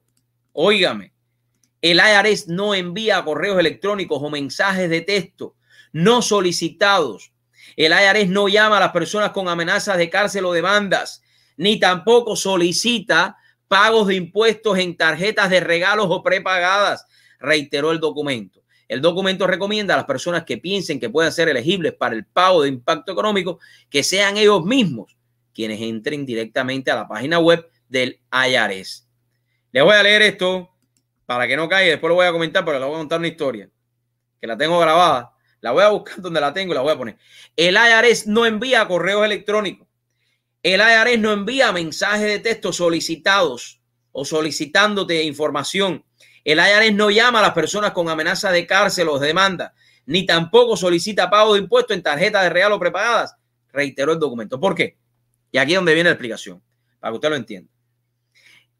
El IRS, el Servicio Interno de Renta de los Estados Unidos, nunca te va a llamar para decirte: doña Juliana, usted debe tanto al IRS. Doña Juliana, usted tiene que pagar al IRS $1,000. Pero mire, no se preocupe, Juliana. Estoy poniendo doña Juliana porque doña Juliana lo está viendo en este momento. Como puedo decir aquí Mario, que nos estaba viendo. Como podemos decir J. Verdad, Energía y Paz. Y Damara Rosal, que la tenemos por aquí, a quien la saludo. Damara, el IRS nunca te va a llamar y decirte: oye, tienes que pagar esto. Mira, Mario, mira, Dagmara, vayan ahí a Walgreens y busca una tarjetica de las que dicen Visa, o mira, busca una de las que dicen Apple, de las tarjetas esas recargables, y ponle $1,000. Me llamas, yo me quedo contigo en la línea. Fíjate esto. Yo recuerdo un día que yo estaba aquí con mi mamá y le digo, y me suena el teléfono, ring, ring, ring. Buenas tardes, le estamos hablando del Departamento de Servicios Internos con uno de estos acentos que usted sabe que es de allá de medio de Pakistán, donde hay 18,000 pakistaníes sentados en una caja de teléfono llamando a gente. Y esto es así, llamando a todo el mundo, y me tocó a mí. Sí, ¿qué usted quiere, señor? Le dije yo. Mire, es que usted debe un dinero al IRS y necesitamos que lo pague hoy, porque si no, ya a 2 cuadras de su casa están ya el IRS para que se lo lleven. Pero yo, señor, de verdad que sí. Ya yo sabía que esto era una mentira. Sí, ya están ahí cerca, están cerca. ¿Y qué es lo que yo tengo que hacer? Esto es en inglés. Mire, usted tiene que ir, usted tiene un Walgreens cerca. Sí, claro. Vaya a Walgreens y compre una tarjeta de estas que te voy a decir específicamente qué tarjeta es. Yo me voy a quedar contigo en la línea. Tú vas a Walgreens y si tienes alguna pregunta me dice. Sí, señor, ¿cómo no? Yo voy a Walgreens ahora un momentico. Lo puse en hold, ¿no? Lo pongo en hold. Y entonces me demoro y lo dejo rato ahí, pasaban como 10, 15 minutos. Lo cogí otra vez. Hello, sir, are you there? Le dije, no. Oye, ¿estás ahí? Díceme, sí, estoy aquí. ¿Ya estás en la tienda? Sí. Recuerda que esta llamada, y me dicen así, fíjate que son descarados. Recuerda que esta llamada está siendo grabada. Ah, no, sí, señor, no se preocupe. Pero mire, es que yo no entiendo, señor. Le decía, señor, yo no entiendo qué tarjeta es la que usted quiere que yo compre. No, compra una de Visa. De esas Visa, tiene que ser Visa. Me decía Visa. Visa. Ah, ok. Mira, y yo lo dejaba, ¿no? Ya estás en la tienda, si coges la tarjeta y ponle $1,000, porque eso es lo único que tú debes al IRS. Cuando tú compres la tarjeta que tú le pusiste los $1,000, lo raspas por la parte de atrás. Ah, porque tengo que rasparle así, para que me deje el código. Me decía él y yo haciéndome que no sabía nada de esto. Ah, ya yo estoy aquí raspando la tarjeta. Ok. Ya cuando yo llevaba tiempo hablando con él, bastante tiempo hablando con él.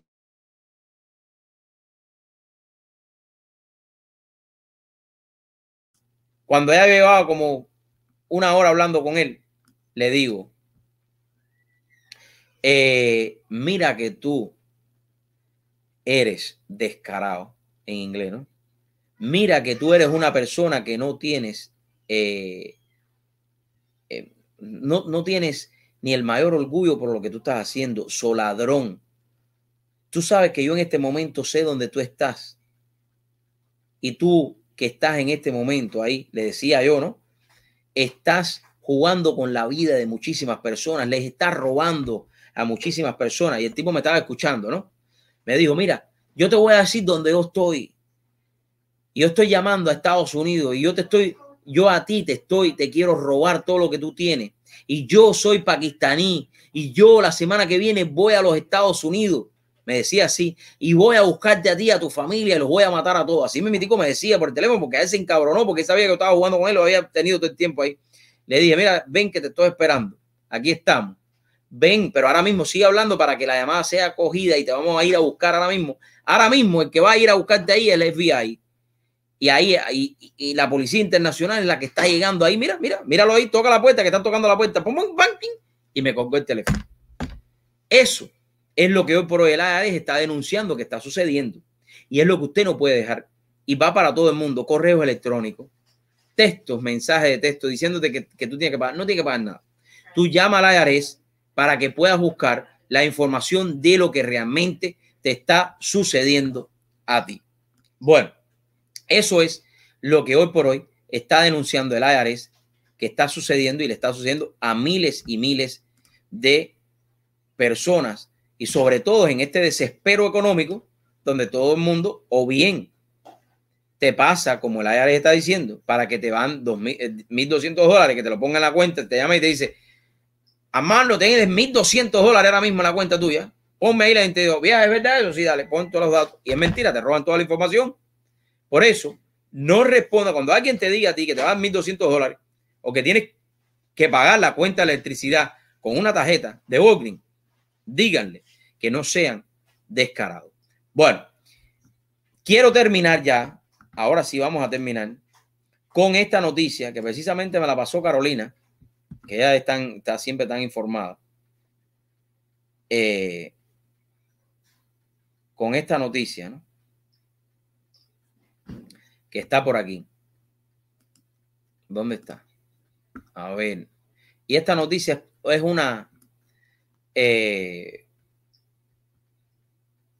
un press release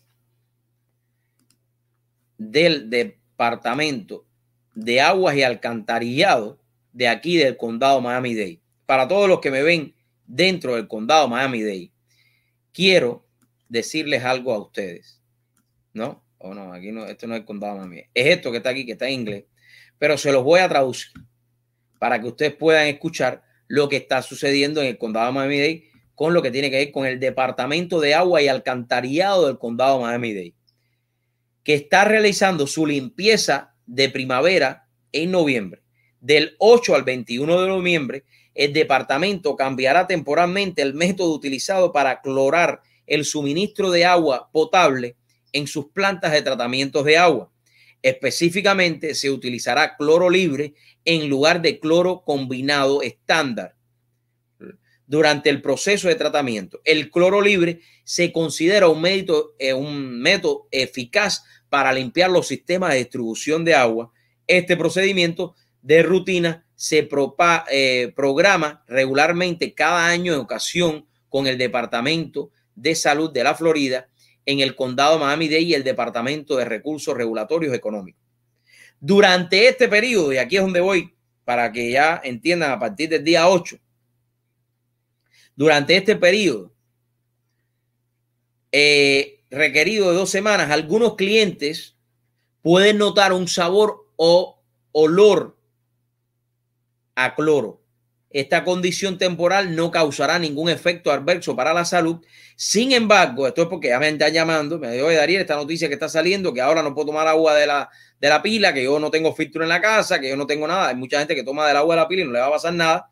Sin embargo, se alienta a los pacientes de diálisis, los propietarios de peces tropicales y los gerentes de restaurantes y tiendas con tanques de almacenamiento de peces a buscar asesoría profesional para que los peces no se mueran y las personas que tienen diálisis.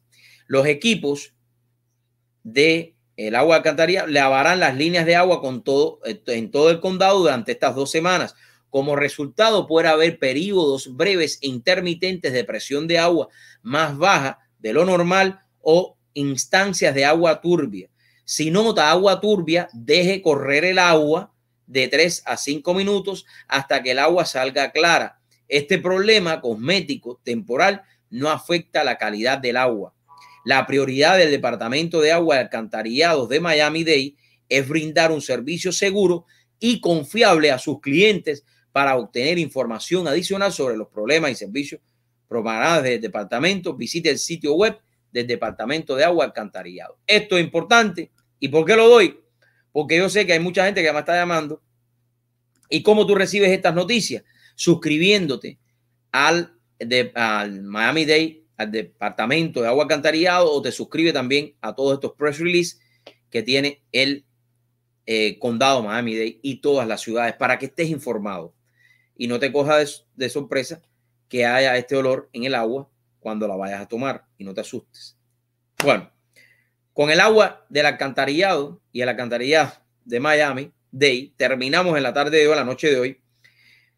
Recuerde escribirme a través de Dariel@darielfernandez.com o también a través de Dariel@darielfernandez.com. Como lo hizo, voy a buscar acá este correo, que déjame ver si es este que tengo por aquí. A ver dónde está. Lo voy a encontrar. Aquí está. Este correo que lo voy a leer nos envía José Agüero y dice: las máquinas de los bancos son capaces de contar con exactitud diferentes denominaciones de billetes, como es que las máquinas del sistema de votación son incapaces de dar un resultado inmediato. Creo que para votar mejor y sin problemas debería ser votación del día tal al día tal. El que no votó en esos días quedó fuera. Por correo, solo los incapacitados físicamente. Me gustaría lo comentaras con Eliezer. Me envía saludos José Agüero. Eso en el segmento que nosotros hacemos con Eliezer. Agüero, el problema es que hay muchos condados y hay muchos departamentos de elecciones que no están sofisticadamente preparados todavía. Y eso eventualmente se hará así.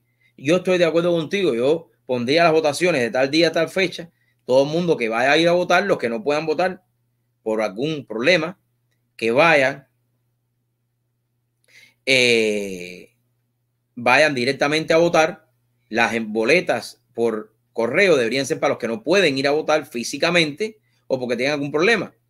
Pero aquí todo el mundo va y sale. Así que es más conveniente ir a votar físicamente y no habrían tantos problemas de fraude. Bueno, saludando a Mario, que nos dice buenas noches. También muy buen programa, nos dice María, muy buen programa. El de hoy no comenté mucho, te estaba viendo en el TV. Gracias, María. Un día entra acá en vivo y en directo y comparte con nosotros. Compartan. Si tienes alguna pregunta, mañana estaré poniendo algunos de los videos de todo esto que está viendo en las redes, pero lo que quiero es verificar lo que sea verdad del lugar donde lo firmaron, etcétera, etcétera, porque creo que es importante todo lo que está sucediendo con las elecciones presidenciales. Tengan mucha paciencia.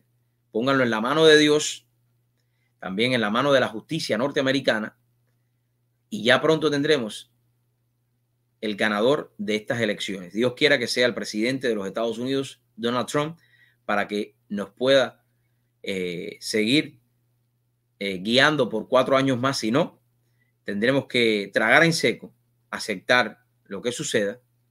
En el caso que suceda por verdad y con responsabilidad, por supuesto, porque no podemos permitir que haya habido fraude y tengamos las pruebas y que nos las pasen la liebre por conejo o conejo por liebre, no sé, conejo por liebre. Eso es lo importante. Saludando a Mario, no estoy de acuerdo en votar por correo, correcto, el medio que metieron pánico, el miedo que metieron pánico, así mismo es, Mario. Bueno, lo voy a dejar con mi reflexión de hoy.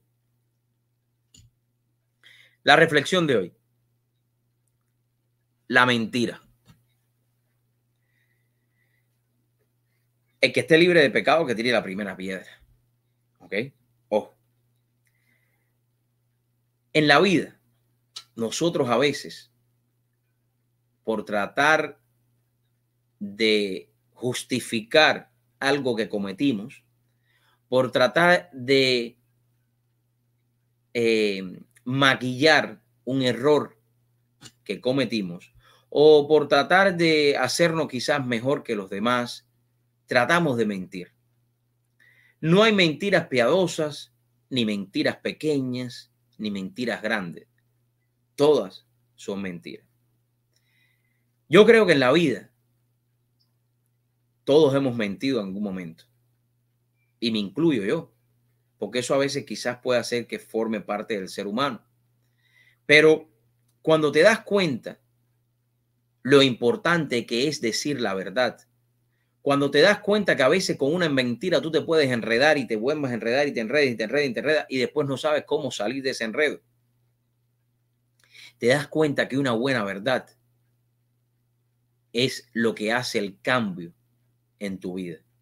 Cuando tú llegas y dices la verdad porque es la verdad, tú como que un gran peso sale de tus hombros. Y a eso es lo que los invito hoy, en esta noche, 5 de noviembre, a decir la verdad. Porque la verdad es la única que te va a hacer libre. Libre físicamente, libre mentalmente y sobre todo espiritualmente. Digamos la verdad. Asumamos nuestros errores con responsabilidad. Asumemos nuestro rol en la vida con responsabilidad y si nos equivocamos, decirlo, ¿por qué no? Pero siempre con la verdad, porque esa es la única clave de poder vivir en este mundo con responsabilidad, vivir en este mundo siempre, siempre diciendo la verdad. Tu amigo Dariel Fernández, que Dios lo bendiga. Nos vemos mañana en otro programa más de True Show con Dariel Fernández. Comparte para que todos lo vean. Óigame, todos los que entraron hoy, Mario y todos los que fueron pasando por aquí, compartan hoy para que otros puedan ver el programa. Nancy, María, Mercy, Niel, mira, ni es que no lo había visto, ni desde Naples, Luis Alberto Serrano, compartan para que otros puedan ver el show y suscríbanse a nuestro canal de YouTube. Bendiciones para todos. Nos vemos mañana. Escríbeme Dariel Fernández a info@Dariel Fernández si quieres una noticia que compartir o un tema que querramos que busquemos un experto para ti. Recuerda que este programa es de nosotros para ustedes, pero ustedes forman ese complemento tan importante.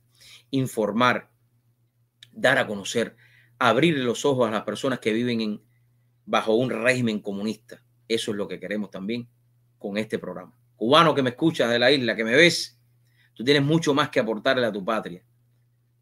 Levántate y lucha por tu verdadera libertad.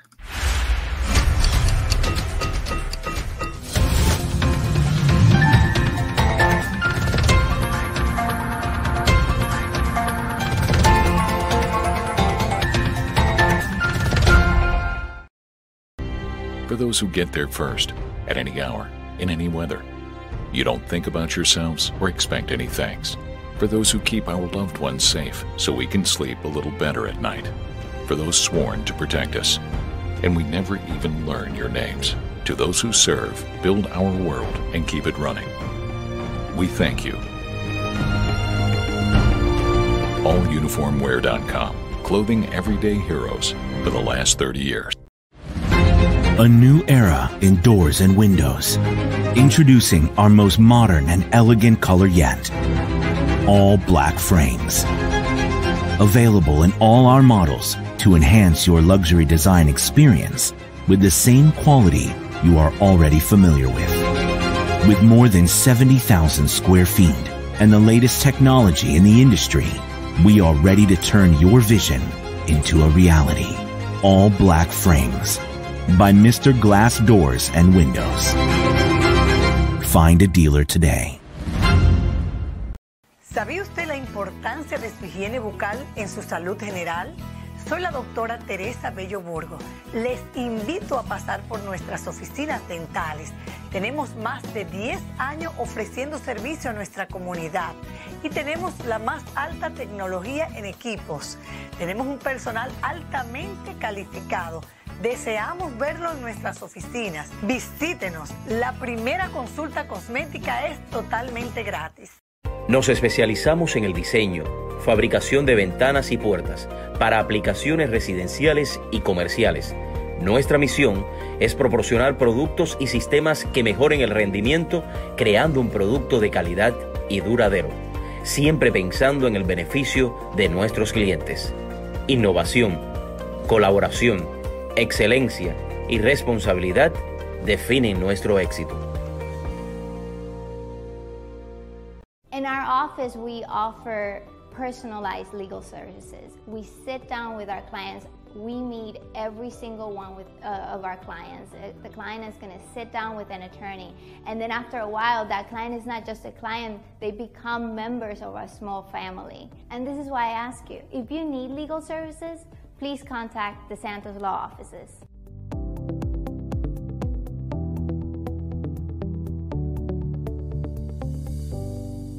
¿Cuántas veces he escuchado decir a un dueño de negocio, yo no necesito hacer publicidad? ¿Realmente usted considera que no necesita hacer publicidad? ¿Que no es importante dar a conocer su negocio? Hoy, con la tecnología, usted no tiene que invertir grandes cantidades de dinero en advertising para darse a conocer. Denos la oportunidad de formar parte de su familia, de ayudarlo a obtener otro eslabón en la historia de su compañía. Estamos aquí para ti.